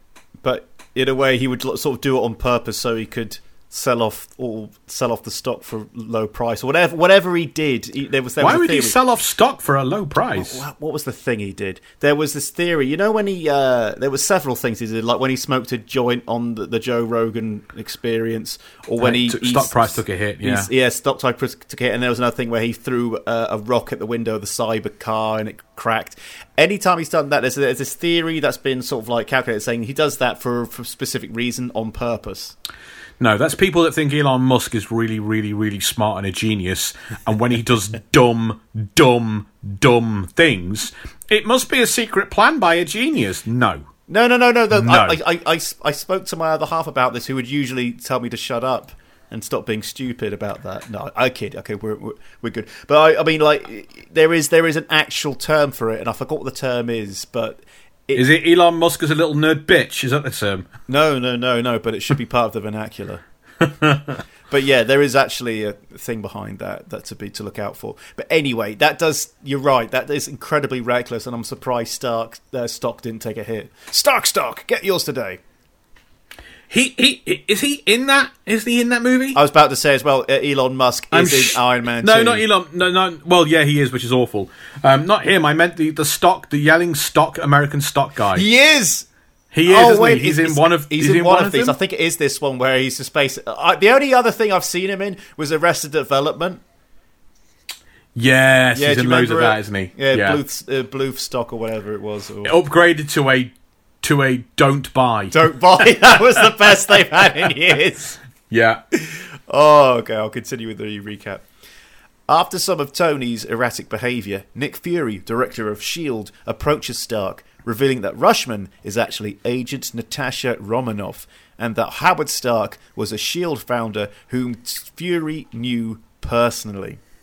During Tony's conflict with Ivan Vanko and Justin Hammer, Rhodey's armour is controlled by Vanko and he is forced to fight Iron Man. Natasha and Stark's bodyguard, Happy Hogan, go after Vanko at Hammer's factory. Vanko escapes, but Romanov returns control of Rhodes' armour to him. Together, Stark and Rhodes defeat Vanko and his drones. What did you think of the first kind of appearance and portrayal of the Black Widow and Iron Man 2? It was cool. I loved it. I loved it. Yeah. All I could think of is that scene in the corridor where she's just fighting him, and Happy Hogan's still punching one guy. I just thought it was such a brilliant. This was the kind of excitement you got, like when you first watched Batman Begins, and you're getting that kind of high kicking, really nice choreographed sort of thing, and then it's doing it in Marvel, and you have this just perfectly done fight scene. I mean I love the way she fought and the way they kind of incorporated this very different way of fighting that I don't think we've seen in kind of mainstream action movies in a long time, or perhaps ever. And it was really cool. I know Johansson has come out recently with a lot of comments about really not liking how she's portrayed in this movie and how she feels it was very kind of objectified. Yeah. And I don't know. I mean, I know certainly I know she very much is at the start, but it's kind of like through this lens of Tony Stark is like, it's almost like the movie objectifying her in that position, or is it that we're seeing Tony Stark objectify her? It's not like everyone else around him is like, whoa, yeah. Well, like Pepper calls him a pig, and it ends up with Romanov like knocking him out or something, doesn't it? Well, there's that scene where I think it was in the gym where he's got the tablet out. That's what I'm talking about when she's first introduced, and he's looking at the picture of her in her lingerie, and it's like, wait, this is beyond male gaze. This is incredibly dodgy. I forgot about that bit. Yeah, it's a bit dodgy. That isn't no. But at the same time, again, it's not like Pepper Potts nudged him and went, "Oh yeah, thwar," and he's not like he didn't get comeuppance for that kind of that negative way of viewing somebody. He was reprimanded by the people in the movie we know are not babies and children. But at the same time, it could be that, super cool Tony Stark does it. I guess that probably doesn't send a terribly great message. He's the protagonist. So popular. He's the protagonist. Yeah. He ain't the snappy sidekick who's the comic relief or the protagonist or the antagonist. But also, Tony Stark isn't not meant to be. I mean, he is super cool, I guess. He's not exactly meant to have no. He's not Superman. He's not Cap. He's not meant to have no negative traits. Yeah. But listen, as ever, when it comes to these things, if Scarlett Johansson said that's what she felt and that's what she thinks looking back at it, I need to shut my penis having mouth. No, wait. Penis having. That was an interesting sentence. No. I mean, I totally get it. Even when she's fighting, there is that element of male gaze. Oh, absolutely. Yeah, absolutely. I mean, I enjoyed it for that, I guess. Obviously. It's part of my problem on my continuing quest to try and be a better human. I'm not there yet, and I still like to look at women. We're all getting there. Yeah, step by step. But I still thought it was a really great. I mean, to me, I didn't think, here comes a character that's going to get their own movie one day. Yeah. To me, we're still in the burgeoning start of the MCU, and I was like, this is so cool. We've got Nick Fury, we've got S.H.I.E.L.D., we've got Black Widow, and we've got War Machine in this one Iron Man movie. This was such a big, awesome, cool movie to me, and the Black Widow is a huge part of that because it expands what S.H.I.E.L.D. is and makes you, as a comic book fan, really excited for more stories they're going to tell. With that in mind, this feels like the starter to the main course of the Avengers. It's getting you on board with several characters coming together. Absolutely, yeah. Absolutely, not within the shared, not within the one comic universe, but like within the shared universe between comics. If that makes sense. Yeah. No, I like that. Shall I continue the recap? Yeah, take us to the Avengers. The Avengers. So a few years pass as Loki and an invading army called the Chitauri seek to conquer Earth. Nick Fury sets up the Avengers Initiative, a super team featuring Iron Man, Captain America, the Hulk, Thor, and Agent Natasha Romanoff, codenamed the Black Widow. Natasha is recalled from an active mission and sent to recruit Bruce Banner from his remote hideaway in order to recruit him to this initiative. How did you feel about the way they introduced Black Widow in the Avengers movie? What, where she's tied to a chair? Yeah. I mean, it's a similar thing, isn't it? It is damsel in distress. But I mean... No, it wasn't. It was an inversion of that. Okay, yeah. At first you think, it's damsel in distress, but she's got total control of the situation. And what was said on the phone again with the Russian guy? It was something like, she said something like she's going to handle this, or I'll only be 5 minutes to mop this up or something, and they're like, they're confused. And then immediately, I thought it was really cool, that fight scene, because she fights all with the chair. I must admit, I was a little kind of let down because I was expecting them to actually use the character and what she can do in this movie in the way a spy would be used. We've mentioned this on the episode. I thought she was going to fight sneaky. Yeah. She was going to steal the data they needed, or get the passcode key they needed, impersonate somebody, infiltrate something. And it kind of, sadly, whilst the character stuff I felt was really strong from her and Hawkeye and things, it just kind of boiled down to quite a regular sci-fi action plot. Get a thing and put the key in the lock, twist it, close the wormhole. And she didn't really, she kind of was a lot of standing around and shooting bad guys, which is not really where she excels. Yeah, I felt exactly the same. I mean, all I can think of is, okay, have you ever, I take it you've never played any of the Command & Conquer games? No. Okay, obviously it's a war game, but like in the Red Alert series, you get obviously your units, like your tanks and your soldiers, but you also have a spy unit, and they can't fight, but you use them to sneak into the enemy base. Absolutely, and it's like, I get that logic, so I'm thinking, no, I would not be sending them first-line battle. I would be sending them around the side. And that is the best thing about the post-1999 portrayal of the Black Widow. But admittedly, I guess by the time we get to 2010, it's kind of only. Well, when was Hawkeye movie? It's not Hawkeye movie. There's the Avengers movie 2012. The Avengers movie was 2012. I think it is. Yeah, there is a Hawkeye TV show coming out, isn't there? Yeah, we discussed it. We have when we did our preview of what's coming up. We did. Yes, it's sorry. It's just that so many things are happening. It's starring Hawkeye, and Pizza Dog. Very excited. Oh, yeah, I remember now. Okay. Right, I'll carry on. While a mind-controlled Hawkeye steals an element needed to stabilize the Tesseract's power, Loki uses his magic to cause a public distraction. While threatening a large crowd of innocent people, Loki is opposed by Captain America, Iron Man, and Black Widow, who quickly defeat Loki and take him captive. However, while prisoner on board the helicarrier, Loki manipulates the heroes to turn on each other and uses the ensuing chaos to escape. During the kerfuffle, Black Widow manages to defeat Hawkeye and break Loki's mind control. I always thought the kind of Hannibal Lecter moment in that movie with Black Widow on the outside of the cell, that was really cool because he was getting to absolutely everyone, and at the last minute she does that little smile, and it's like, no, you can't mess with me. Yeah, I'm a master manipulator myself.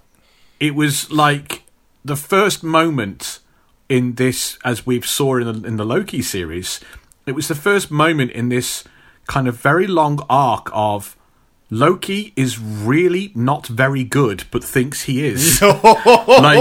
He keeps thinking he's really smart and clever and devious and he's brilliant at stuff, and he really isn't. He's okay, and he overestimates himself, and that's his downfall constantly. Just like Tom Hiddleston, as we said. No, that was just to do with charm. Oh, yes, there we go. When suiting he also can't sing, and he can't dance, and he can't do impressions, but that's different. I saw his impressions on was it Graham Norton? He was on Graham Norton or something, and it was just, it was like you were there going, that's a 5 out of 10. I mean, it wasn't awful, it was just like, why are you even bothering bringing this to the table? Because he's a public schoolboy who's never been told he isn't as special as everyone thinks he is. God, he's a right... no one's heard his impressions and said to him, nah, mate, that's a bit rubbish. Don't do that on national television. He is what you think everyone south of Watford is. You think you think all Southerners are that. Yeah, not just south of Watford, mate. South of... Yeah. Yeah, I get what you mean. Anyway, I'll continue. When suiting up for battle, we learn that there is a long-standing partnership between Natasha and Hawkeye. Natasha confesses to feeling a great deal of guilt from her past life before joining S.H.I.E.L.D., and this guilt is her motivation for joining the Avengers. My favourite line in that movie, and you tend to get this with the Joss Whedon movies, he's always got one that really sticks out as a really cool kind of catchphrase that fandom lock onto, and I've got red on my ledger was the one that everyone was saying after this movie came out. I don't remember that bit. I got red on my ledger. It's right from this conversation. I've got red in my ledger. You know, I'm in debt. I owe. Oh, right. I've got red on my ledger, and of course, red also has this issue of being red for blood as well. But I've got red on my ledger was the big kind of one that a lot of the kind of core nerd fans locked onto. I thought it was really cool. The one I thought got locked on was Puny God. That was kind of just I don't think. I mean, that was very, very. That's not like a clever Whedon line. That's like a general. I know, fun line. I think one of my favourites was still. We need a plan of attack. I have a plan. Attack. Yeah. Oh, I love it so much. Anyway, I'll continue. During the Battle of New York, the Black Widow works with Dr. Selvig to shut the wormhole and cut off the Earth from the alien army. Dr. Selvig reveals that only Loki's scepter can stop the invasion and shut the portal. As Iron Man intercepts a nuclear missile and flies it through the wormhole to destroy the Chitauri mothership, the Black Widow uses Loki's scepter to shut down the wormhole and stop the invasion. That was the bit when I thought, oh, cool, now we're going to see the Black Widow have to do some spy stuff to get the scepter. And no, we didn't. It was fairly straightforward. Yeah, they just had someone grab it and throw it to her. Oh, okay, cool. Fair, yeah, underutilised. Which brings us on to Age of Ultron. After the success of tracking down the last Hydra base, the Avengers throw a party to celebrate. They're joined by other allies, including Sam Wilson, Maria Hill and Jim Rhodes. Steve's World War II buddies drink Asgardian liquor with Thor, and Natasha starts flirting with Bruce Banner. Now. Like, how healthy is that? How self-destructive do you have to be to say, oh, I'm going to start something up with the Hulk, with the guy that's always on the run and literally can't control himself and causes the most toxic destruction in his wake on a regular basis. Well, in a way, they're both similar in that regards, because they both are constantly running and constantly hiding, aren't they? I don't know. I don't think I get that impression from her at this stage. Okay, that's like part of her job, and then she finishes the job. And when she's not on the job, she doesn't have to run and hide and... Well, unless she's like being a turncoat or something like that with the KGB. Yeah, I don't know. Yeah, I never bought this thing that they're similar. I was trying to... No, I never bought that either. I was just... I literally pulled it out of thin air. I was trying to be clever, cool. and I failed. I failed miserably. After Ultron joins forces with Wanda and Pietro Maximoff, the Avengers are all subjected to terrifying and realistic nightmare visions, dredging up their worst fears. Natasha remembers her training in the Red Room and the way in which she was weaponized and turned into an assassin. I really love that little nightmare scene when it shows that, because it's one of those things that she's been in a few films now and we haven't really delved into it, and instead of it being hinted at or said in a dialogue or anything, we're hit in the face with this horrible ballet scene and instructor scene, and although it's not really showing us much about how horrible the Red Room was, all we have is this almost like a metaphor into what kind of environment must have been, and her reaction tells us everything you need to know. Show don't tell, baby. Yes, it's very, very, very good. That very good. There's a public backlash following the fight in Johannesburg, and Maria Hill advises the Avengers to lay low for a while. The team takes refuge at Clint Barton's homestead, where they meet his wife Laura and children Cooper and Leela. While the rest of the Avengers are surprised by Hawkeye's home life, his children greet her warmly as Auntie Natasha. Whilst things seem bleak for the Avengers, the relationship between Natasha and Bruce is growing. They plan to run away and start a new life together once Ultron is defeated. Bit quick, that. Not gonna lie. Bit quick. It is a bit quick. But he is lesbian couple quick. He is played by Mark Ruffalo. So, he's a bit nice. Okay. And he's a doctor. Admittedly, he's probably been... Wrong kind of doctor. I mean, he's been struck off a few things, after turning into the Hulk, probably.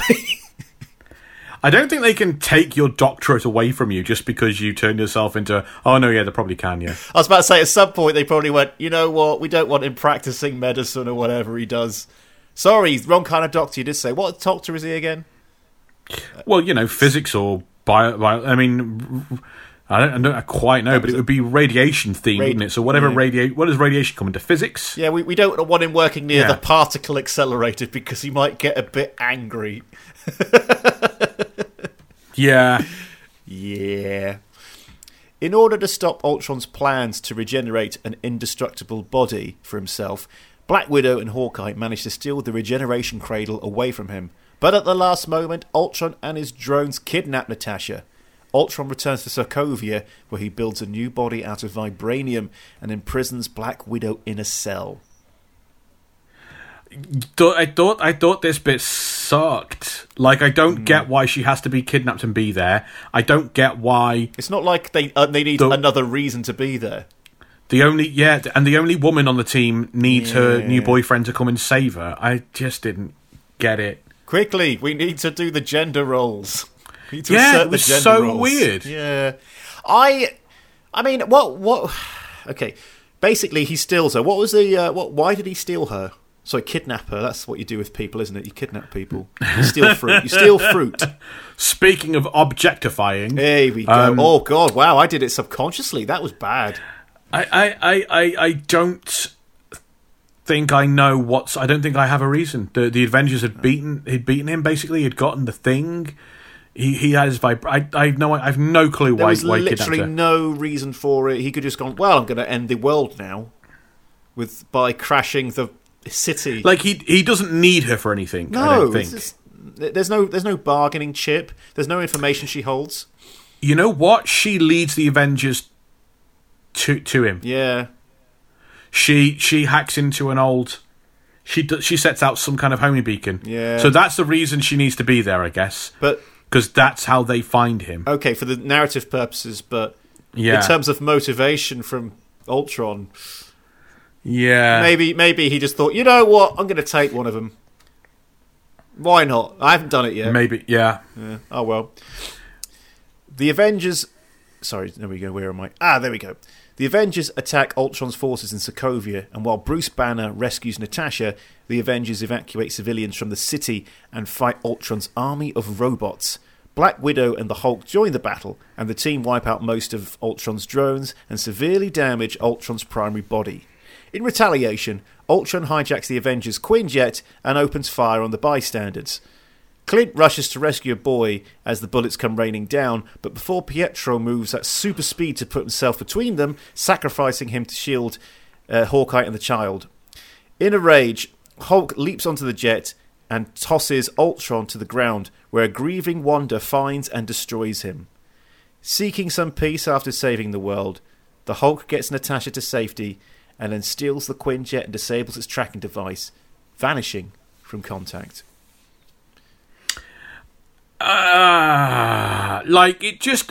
Black Widow and the Hulk feels like in the later seasons of Friends when they made Joey and Rachel get together because they were the only ones left. It's like they looked at the cast and they said, the only two that don't have their own movies, so we can't have any of the others get together because they've all got their own movies and their own writers. Yeah. So it has to be these two who don't have a movie. I was about to say, it seems like the later seasons of any sitcom ever. Every sitcom does that. Every sitcom does it. Whilst I greatly and richly enjoyed the relationship, the friendship between Cap and Natasha, and I don't think I'd want that to change. If they had done that, I would not have much of a problem with it. There is clear affection, chemistry. There is a like a visible kind of respect and liked between those two characters that we've seen in the Winter Soldier and stuff. So if they got those two together in this, I would have thought, oh, it's a shame because I like them as friends, but it makes sense. If they'd done maybe if they'd even done Natasha and Tony, there's like chemistry going back to the first movie. So I would have that Natasha and Hawkeye. Like I would have got all of them. You know, I never saw it as a problem at the time, but the more I think about it, it's like, I mean, it doesn't ruin the film for me. No, it was just every time it happened in the movie, it took me out of the movie because I thought, what is this? This just doesn't strike me right. To be fair, I've known a lot of people who have a weird choice in partners, so, you know, maybe she saw something in the Hulk, or indeed Dr. Banner, that she was like... self-destructive. Yeah, so, do you know what? That would add some nice character complexity. Some people are self-destructive when it comes to choosing partners. Yeah. You know, they like the excitement. They like a bad boy, even though the bad boy is actually a good boy inside the bad boy. Oh, that's the ones they love the most, mate. Or fooling themselves into thinking that inside the bad boy is a good boy. Yeah. Let's stop this before we end up commenting a bit more, and no one wants to hear two dudes talking about this. I was about to say bad people on both, bad boys and bad girls, both sides of it. I'll be interested in talking about this more when we do Infinity War and other things of the Hulk in.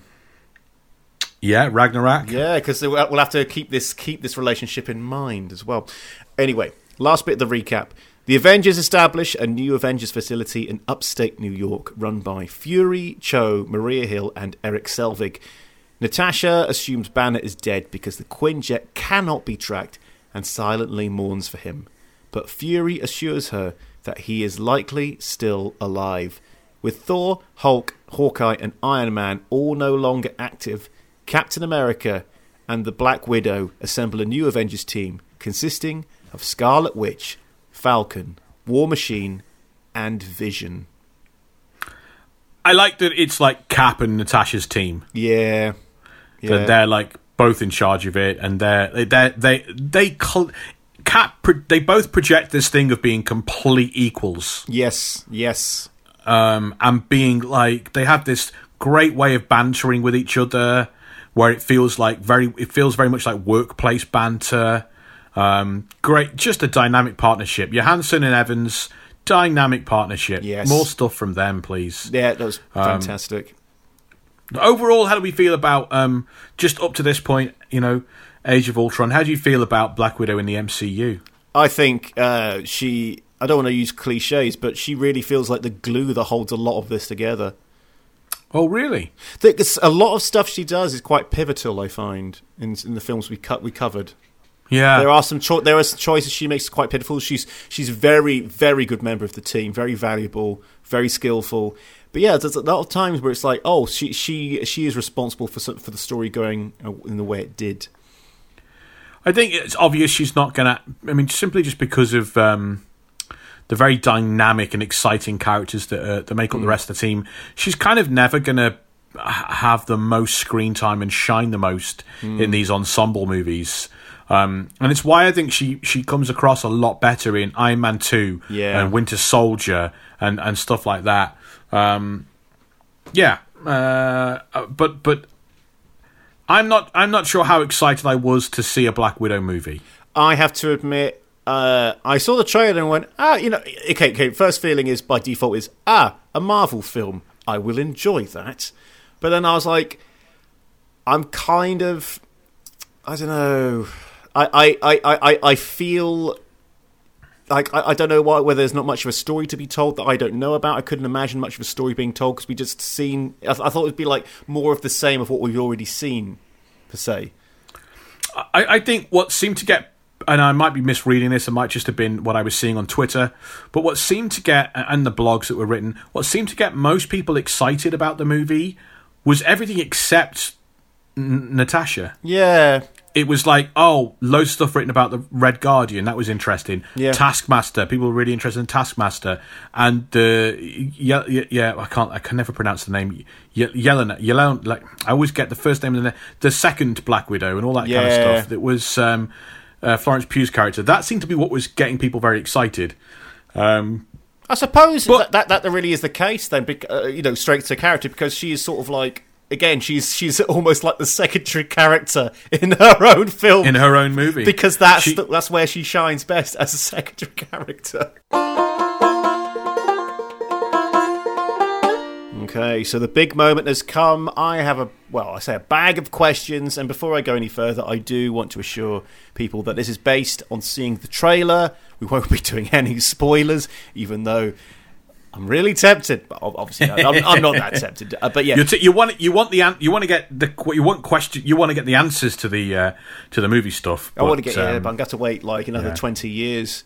But that's okay, because Kevin Feige has a 30-year Marvel plan, so I'm sure we'll get to it at some point. As long as people keep supporting us on patreon.com/Marvel vs. Marvel, baby. We need a 30-year plan. Anyway, I'll go through my questions. Rob, you're going to answer them as well as you can. I feel like I'm a quiz master as I can. No, I thought that was weird. Cool, okay. You're going to answer. Okay, he goes, well, the timer starts now. Anyway, okay, so first question. What can you tell us about the Red Room and the Black Widow program in the comic books?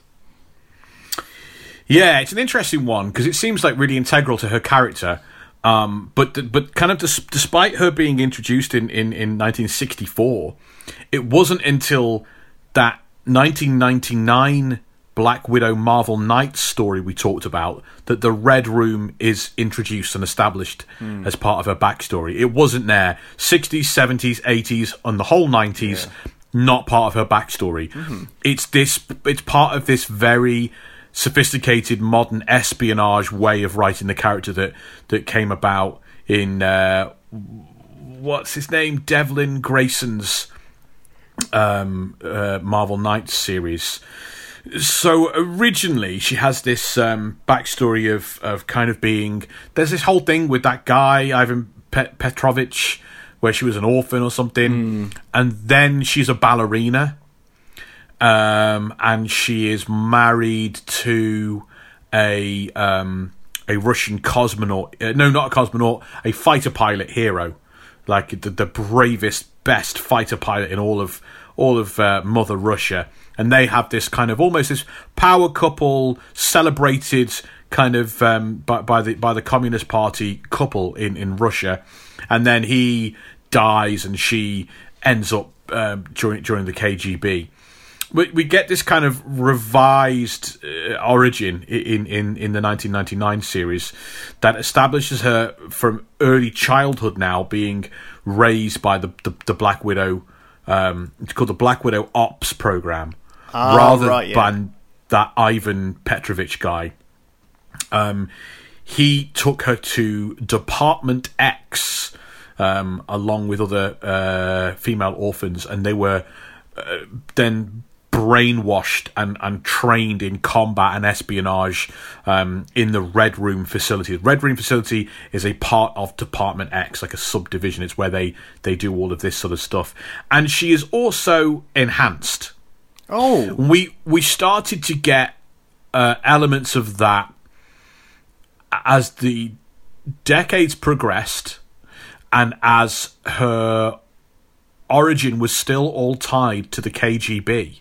We talk a lot about the sliding timescale, but the KGB and the Cold War are fixed points in time. Yeah. So they didn't seem to be getting updated. So we find in 1999 that she's biotechnologically enhanced, which explains her youthful lifespan, and they kind of explain that all of the young women in the Red Room program, the Black Widow Ops program, are given this youth and kind of beauty that lasts for decades, and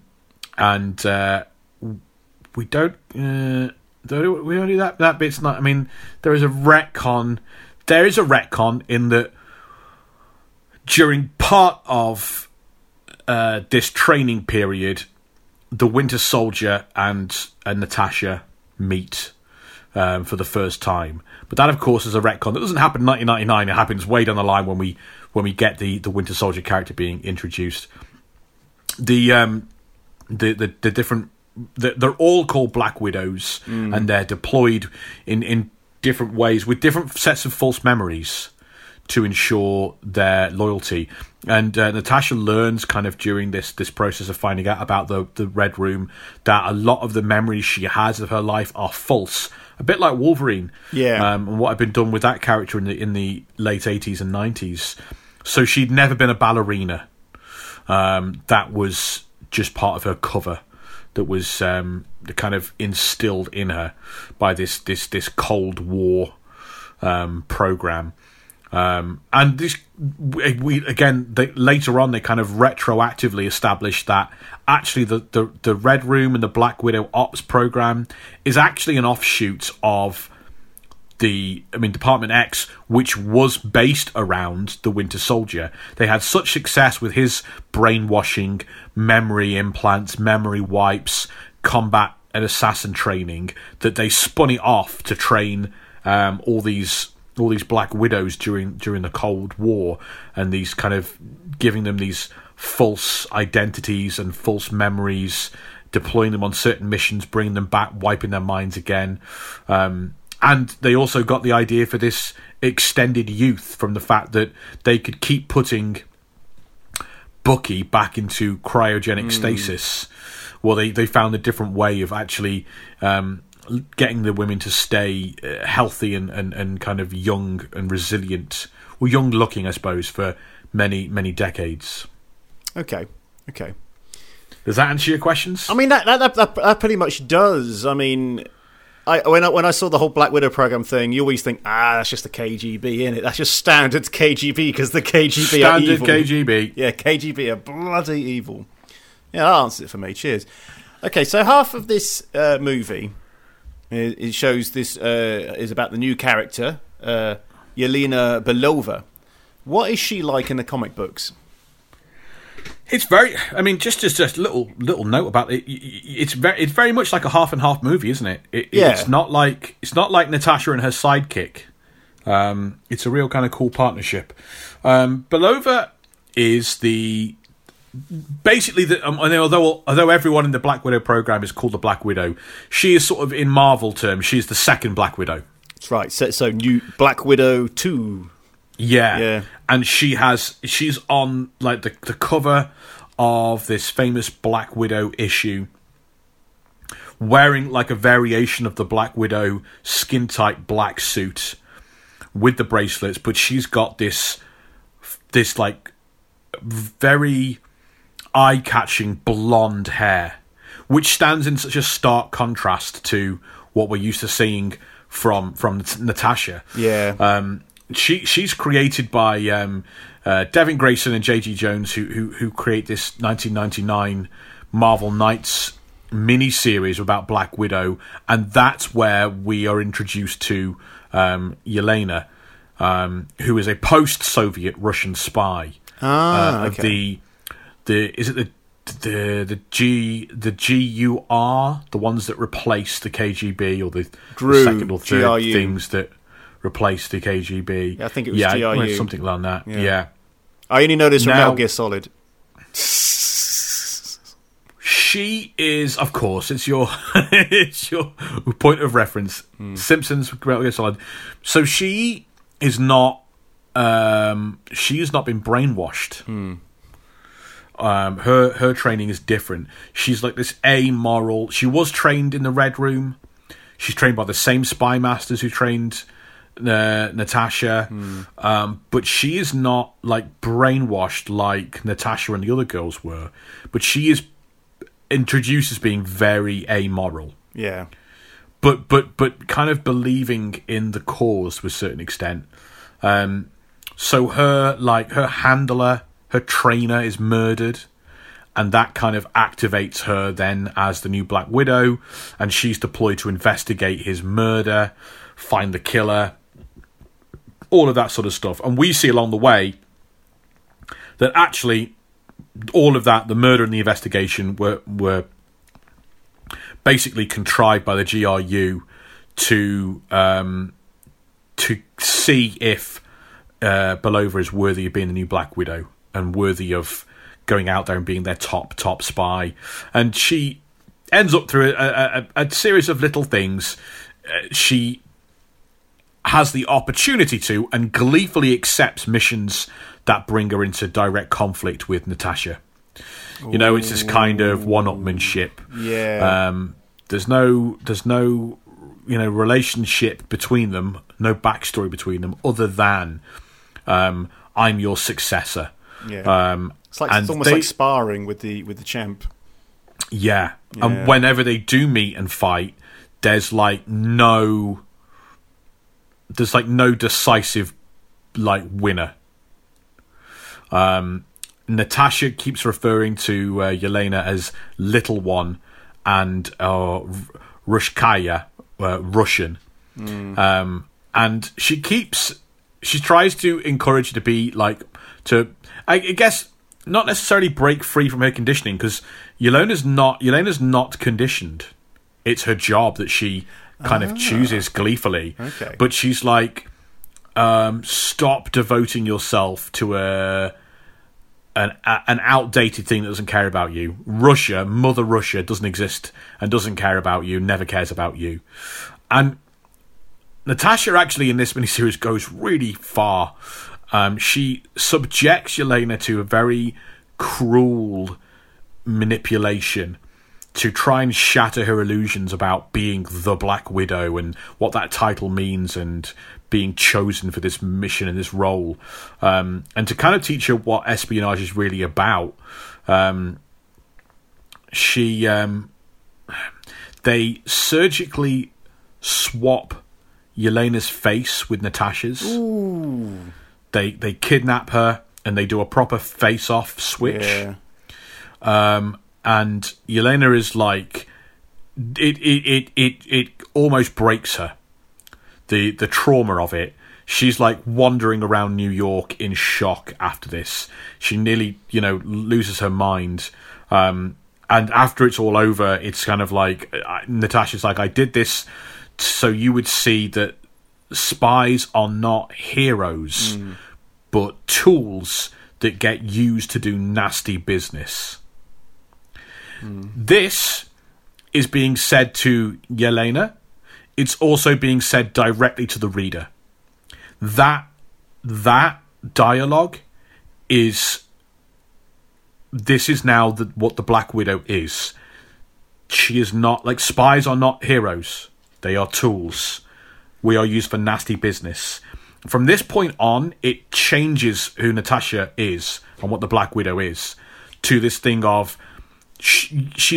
obviously she has a moral compass and she's a hero and she has heroic kind of leanings, but the whole cool factor that now gets established around the Black Widow is that S.H.I.E.L.D. use her to do their dirty business, and that's always should have been the case if you're writing kind of more sophisticated stories. But Yelena feels very, very, very betrayed by all of this, and she kind of She talks about it being a rape of her identity and a real violation. And she leaves the spy business behind. It's like she saw what it actually took and what it actually meant to be a Black Widow, and she got out of there straight away. She was like, that's awful, I don't want to do that.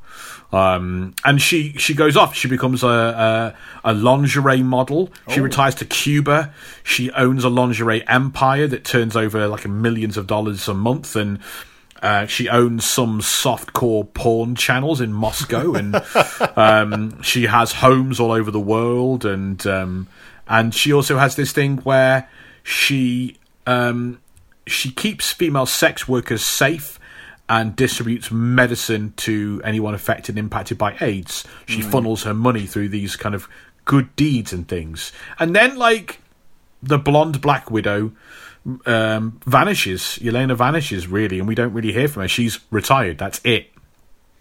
And then during Brian Michael Bendis' run on New Avengers that we talked about during our House of M episode, it turns out that she is lured back to the spy game by what turns out to be a rogue faction within S.H.I.E.L.D. Right.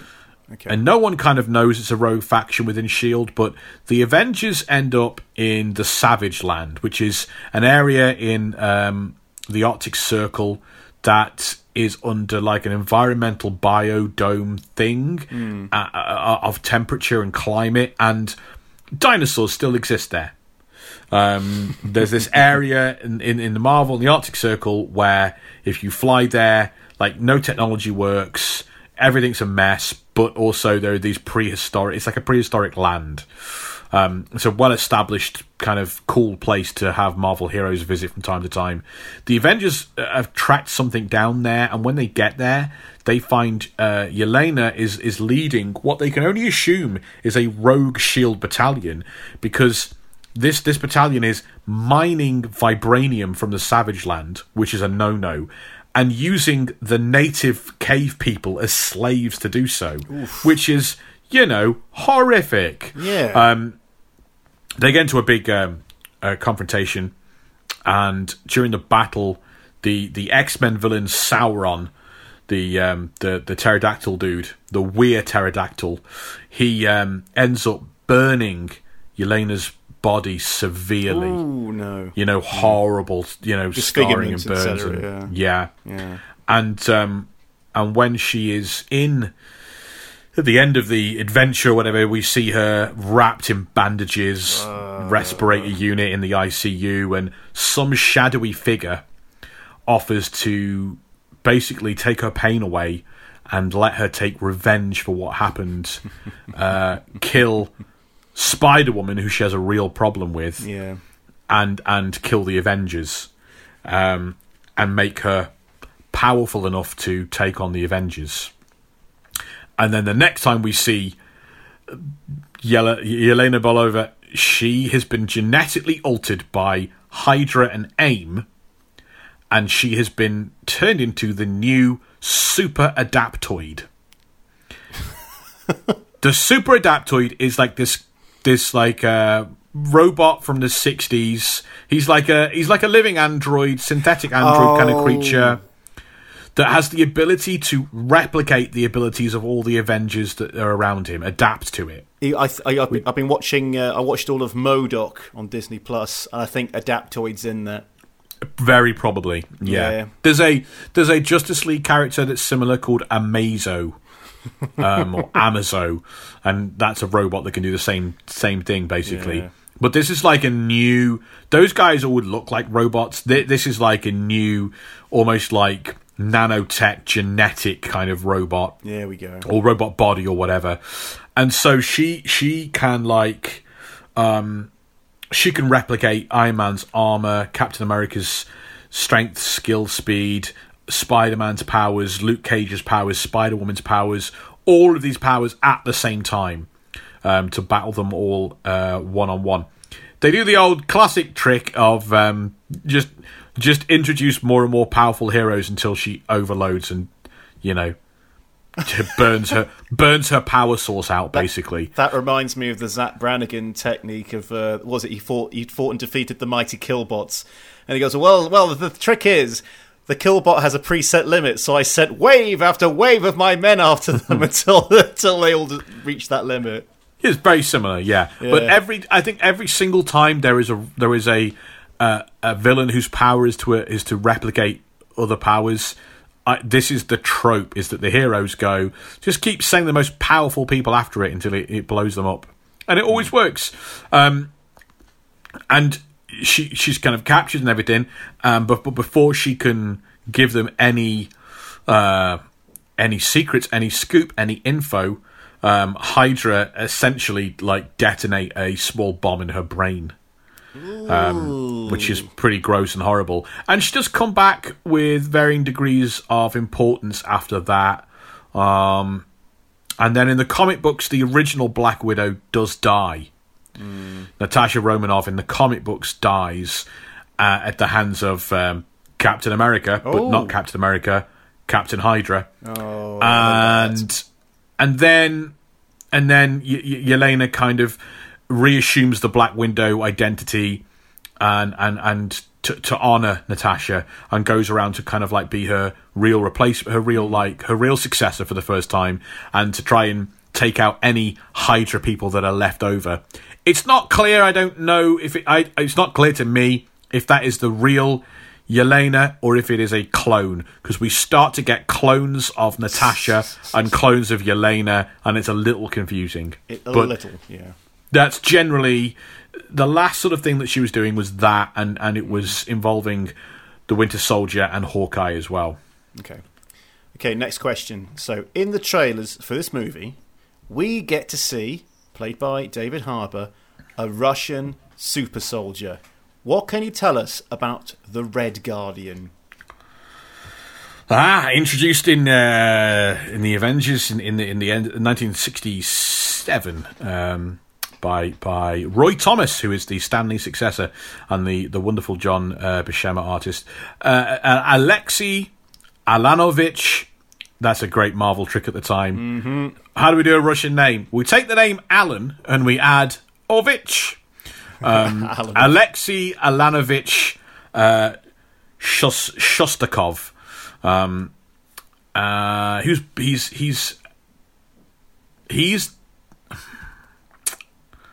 He is the husband of Natasha, the Black Widow. Oh, okay, they switched that about. Yeah. So, I still think this holds up even with the retcons. Okay. Originally, this is Natasha's test pilot husband, her famous, brave test pilot, beloved by the Communist Party husband. And she believes he has died. And so she kind of joins the KGB and becomes the Black Widow. But he'd actually been recruited. He was one of the Soviet Union's, most acclaimed heroes of the time, and pilots and everything. Fought during the Second World War, and he was chosen for this new program, which was we need an answer to Captain America, basically. Yeah. Especially as the Cold War flares up in the 50s. And the Khrushchev, the premier, looks to their as the Soviet Union did an awful lot. They had these stars. They had people they wanted to make to kind of like win the culture war as well as the Cold War. Yes, of course, yeah. So they had the incredible ballerina, which was Natasha, but probably wasn't, and her power couple husband. Alexei, who was this fighter pilot, and had flown so many great missions and done so well under such incredible stress that the KGB, they were picking between Alexei and this dude called Yuri Gagarin, and in the end they pick Alexei, and Yuri Gagarin has to take second place. The KGB fake Alexei's death, which causes the grief and it causes Black Widow to become a widow for the first time. And they train him in secret, and he just becomes this highly, highly skilled athlete, combat expert. He doesn't have a super soldier serum. They give him a throwing disc, which he carries on his belt, which magnetically flies back to him. And it has the hammer and sickle on it and stuff, and the costume has this red star on the chest. Pardon me. And during this kind of, despite both sides thinking the other is dead, Black Widow, when she joins the Avengers or starts working with the Avengers, the Red Guardian comes into conflict and battles the Avengers. And the Chinese Communist Party are involved with a secret weapon and all this sort of stuff. And she notices something about Black Widow notices something very familiar about the Red Guardian, and he takes his mask off and is like, "It is me." And then it all goes very wrong, and he is immediately shot by the communist colonel he's trying to do something with, and he saves the lives of the Black Widow because he still loves her, and he saves the life of Captain America. He's then buried under molten lava. Oh God! You don't come back from that one. No, you don't. You don't. Oh, of course. I mean, he probably does at some point. Probably does in Marvel, but it's like, yeah, Molten Lava is pretty unbackable. The KGB and the post-Soviet era, they passed the Red Guardian name and costume and like identity on to lots of different heroes over the years. I think there've been 6 or 7 of them. And then in 1991, they introduced there was a Namor the Submariner annual that was set during the end of the war, 1945 Potsdam Conference, and they introduced like a precursor. That was Alexei was the first Red Guardian, but according to this news story, 1991. He was actually the second. There was another Red Guardian previously called Alexei Lebedov, who's the Golden Age Red Guardian, as it were. Mm-hmm. Although technically, no, it must be the silver. Oh no, in the 40s, no, it would be the Golden Age, yeah. And he battles Captain America. Only it can't be Captain America during the Potsdam Conference because we know that Steve Rogers goes in the ice before then. Right. Okay. So he's actually battling one of his replacements, William Naslund, who we've talked about in one of our bonus episodes about all the different Captain Americas. It's a guy who was called the Patriot, who didn't have the super soldier serum either, just like the Red Guardian doesn't. He was just chosen to put on a costume and replace Captain America because telling the world Captain America had died would send morale into the toilet. So they have this battle during which the Red Guardian is like, you're not as quick as you used to be, or as strong. I think you're slowing down, old man. And it's actually because it's a different dude. So, minor spoiler. Okay. Very brief. Skip ahead by however many seconds, 15, 30 seconds to get out of this. There's a really cool moment in the movie where the Red Guardian talks about battling Captain America. Yes. And meeting him, and the other characters go, no, Steve Rogers was in the ice when that happened. And there's a little reference to this. There we go. How cool is that? That's How cool is cool. that? Spoiler over.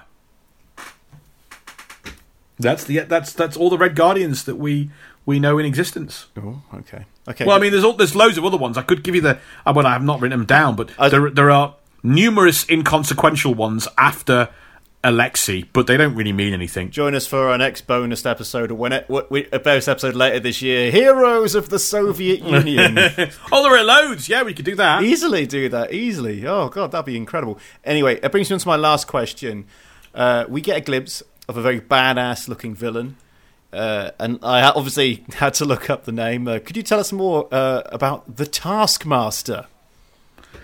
The Taskmaster. I certainly can. Task. This is a north-south divide thing again. He thinks we're all Tom No, Hiddleston. there's not an R in Task. Although, technically, there's not an R in Tar, and I do say Tar. Tar. Okay. I think Taskmaster sounds not very cool. It doesn't. Well, why is there not one in Master? Why is Master Taskmaster not got an R? Yeah, why is Master not got... Oh, you do say a bit of an R. Less of an R. Anyway. Now I'm thinking about it now. I don't know if I'm actually pronouncing it that way because I'm self-conscious.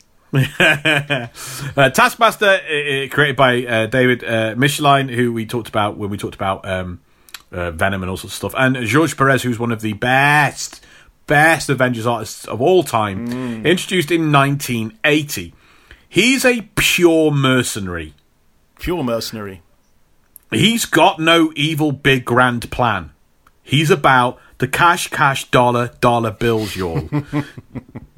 And that really makes him stand out in this world of Red Skulls and Doctor Dooms and everything. Also, his costume is one of the coolest, most awesome costume designs in Marvel. He's a super pirate. He's a pirate with a cape and buccaneer boots and a skull mask, and he's got a sword and a shield. He's cool. He just looks so cool. He's a super pirate. Because he's because he's a mercenary, he's like, who are the coolest mercenaries? Pirates! Yep. So the Avengers first meet him in the 1980s, and I won't it's one of these kind of slightly BS introductions where if someone says, "Oh, what's the first appearance?" Like Wolverine is a bit like this. If you buy the first appearance of Wolverine, he only shows up like at the end, and so you have to buy the next one to get the story with him in.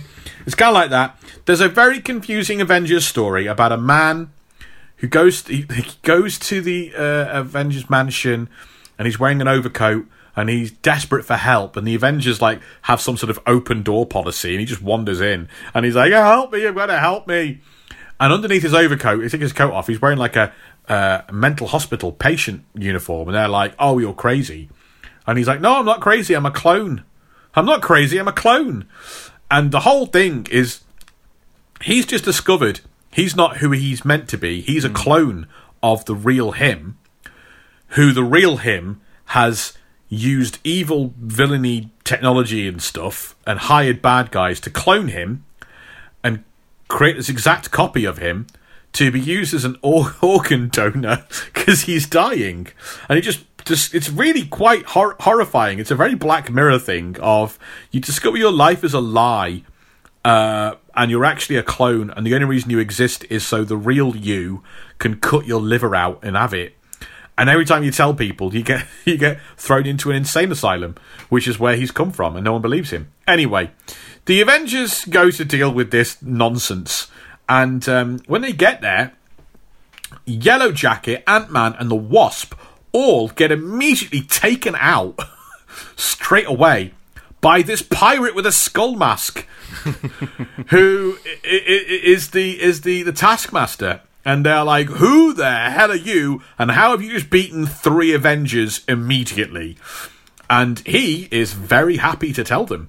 And we learn that the Taskmaster is a mysterious dude who was born with photographic reflexes. Photographic reflexes. Oh, so similar to the robot. That robot. I can't remember the great. Well, I don't know.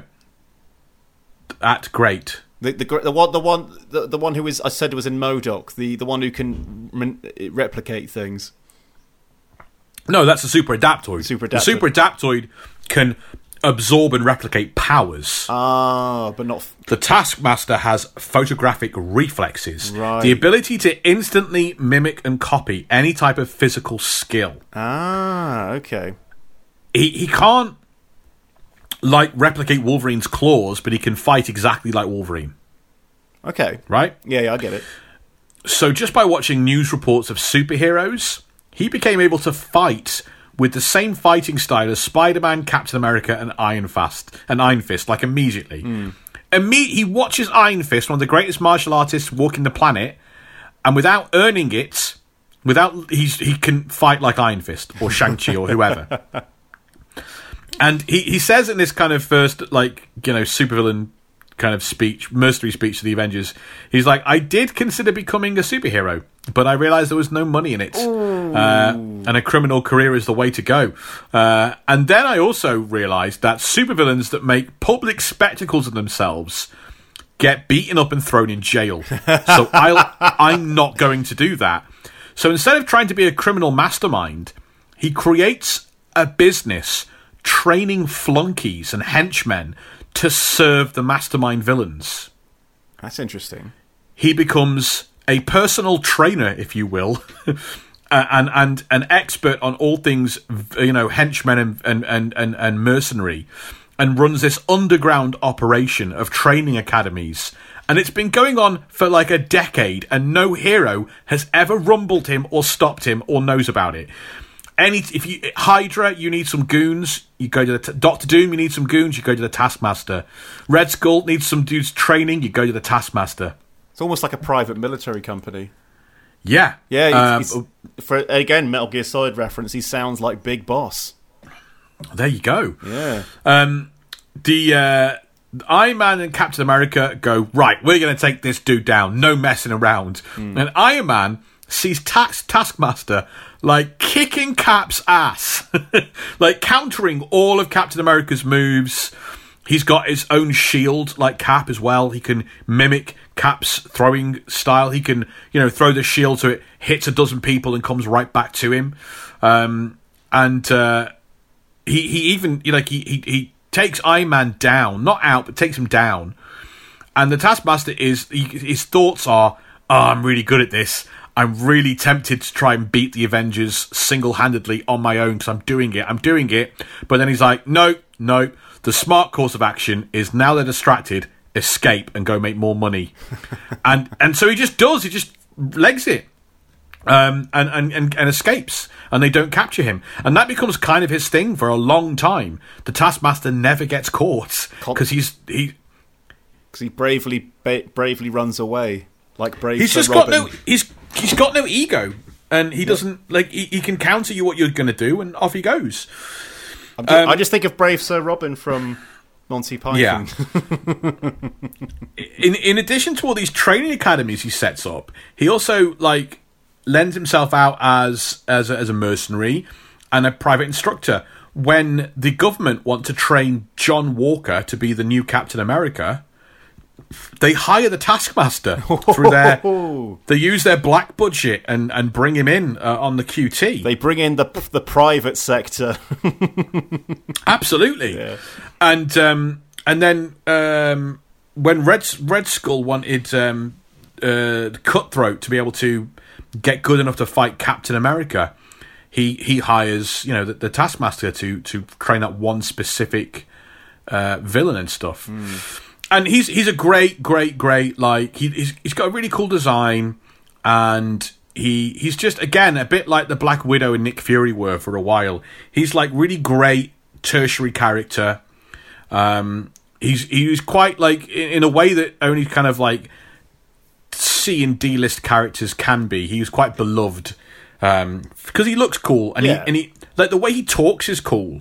His attitude, which is that I don't hate any of you. I don't hate Spider-Man or Captain America. I don't care, man. Keep doing what you're doing, because what you do means there's all these villains everywhere, and that's what pays me, baby. That puts dollar in the bank, y'all. It's almost like he's not part of the game. He's just making money. Absolutely. He is absolutely not part of the game. And he does end up doing stuff for the superheroes as well. You better believe that when Das Fuhrer Tony Stark takes over the America's security forces and establishes a super team, a Tony Stark-sponsored super team in every state, and has his super prison, who does he get to do some of this training on some of these new kids who've got powers? In comes Tasky, baby. It's almost like if you could pay him enough, he's a good guy. I like that. Money talks. Yeah, he'll do whatever's paying. Basically, I like that. That is pure mercenary right there. Quite unfortunately, I'm not saying the story is bad, but at some point, someone decided that this guy needed to have his own mini-series, and we need to know his backstory. No, we don't. We don't need to know Bullseye's backstory. I don't think we need to know Deadpool's backstory. No. We certainly don't need to know the Taskmaster's backstory. But they did it, and it's canon. So, the Taskmaster starts to lose some of his memory. He goes on a mission to find out and recover some of them. There's a $1 billion bounty on his head. He can't work out why. Many of the organizations he's worked for, like AIM and Hydra, are attempting to collect the bounty. And he discovers on this kind of quest to find out who he is that he used to be a happily married S.H.I.E.L.D. agent called Tony Masters. Immediately, this lessens my interest in the character. He is now 9 levels less cool. Tony Masters, the Taskmaster. Oh, no, I just saw that. No. Bro, they posted cringe and it's now canon. During a mission, Tony Masters finds an elderly scientist shot in the chest and dying. And before the scientist dies, he gives Tony a syringe containing a Nazi version of the super soldier. It's the last one left. And Tony injects himself for some reason, and he begins to develop these abilities, including this photographic reflexes. and he can gain these abilities by watching people. But the problem is that by doing that is that the memories he has to gain in order to learn those moves override his personal memories. Right, okay. Every time he watches and basically downloads and learns a new set of physical skills, it takes memory out of his brain.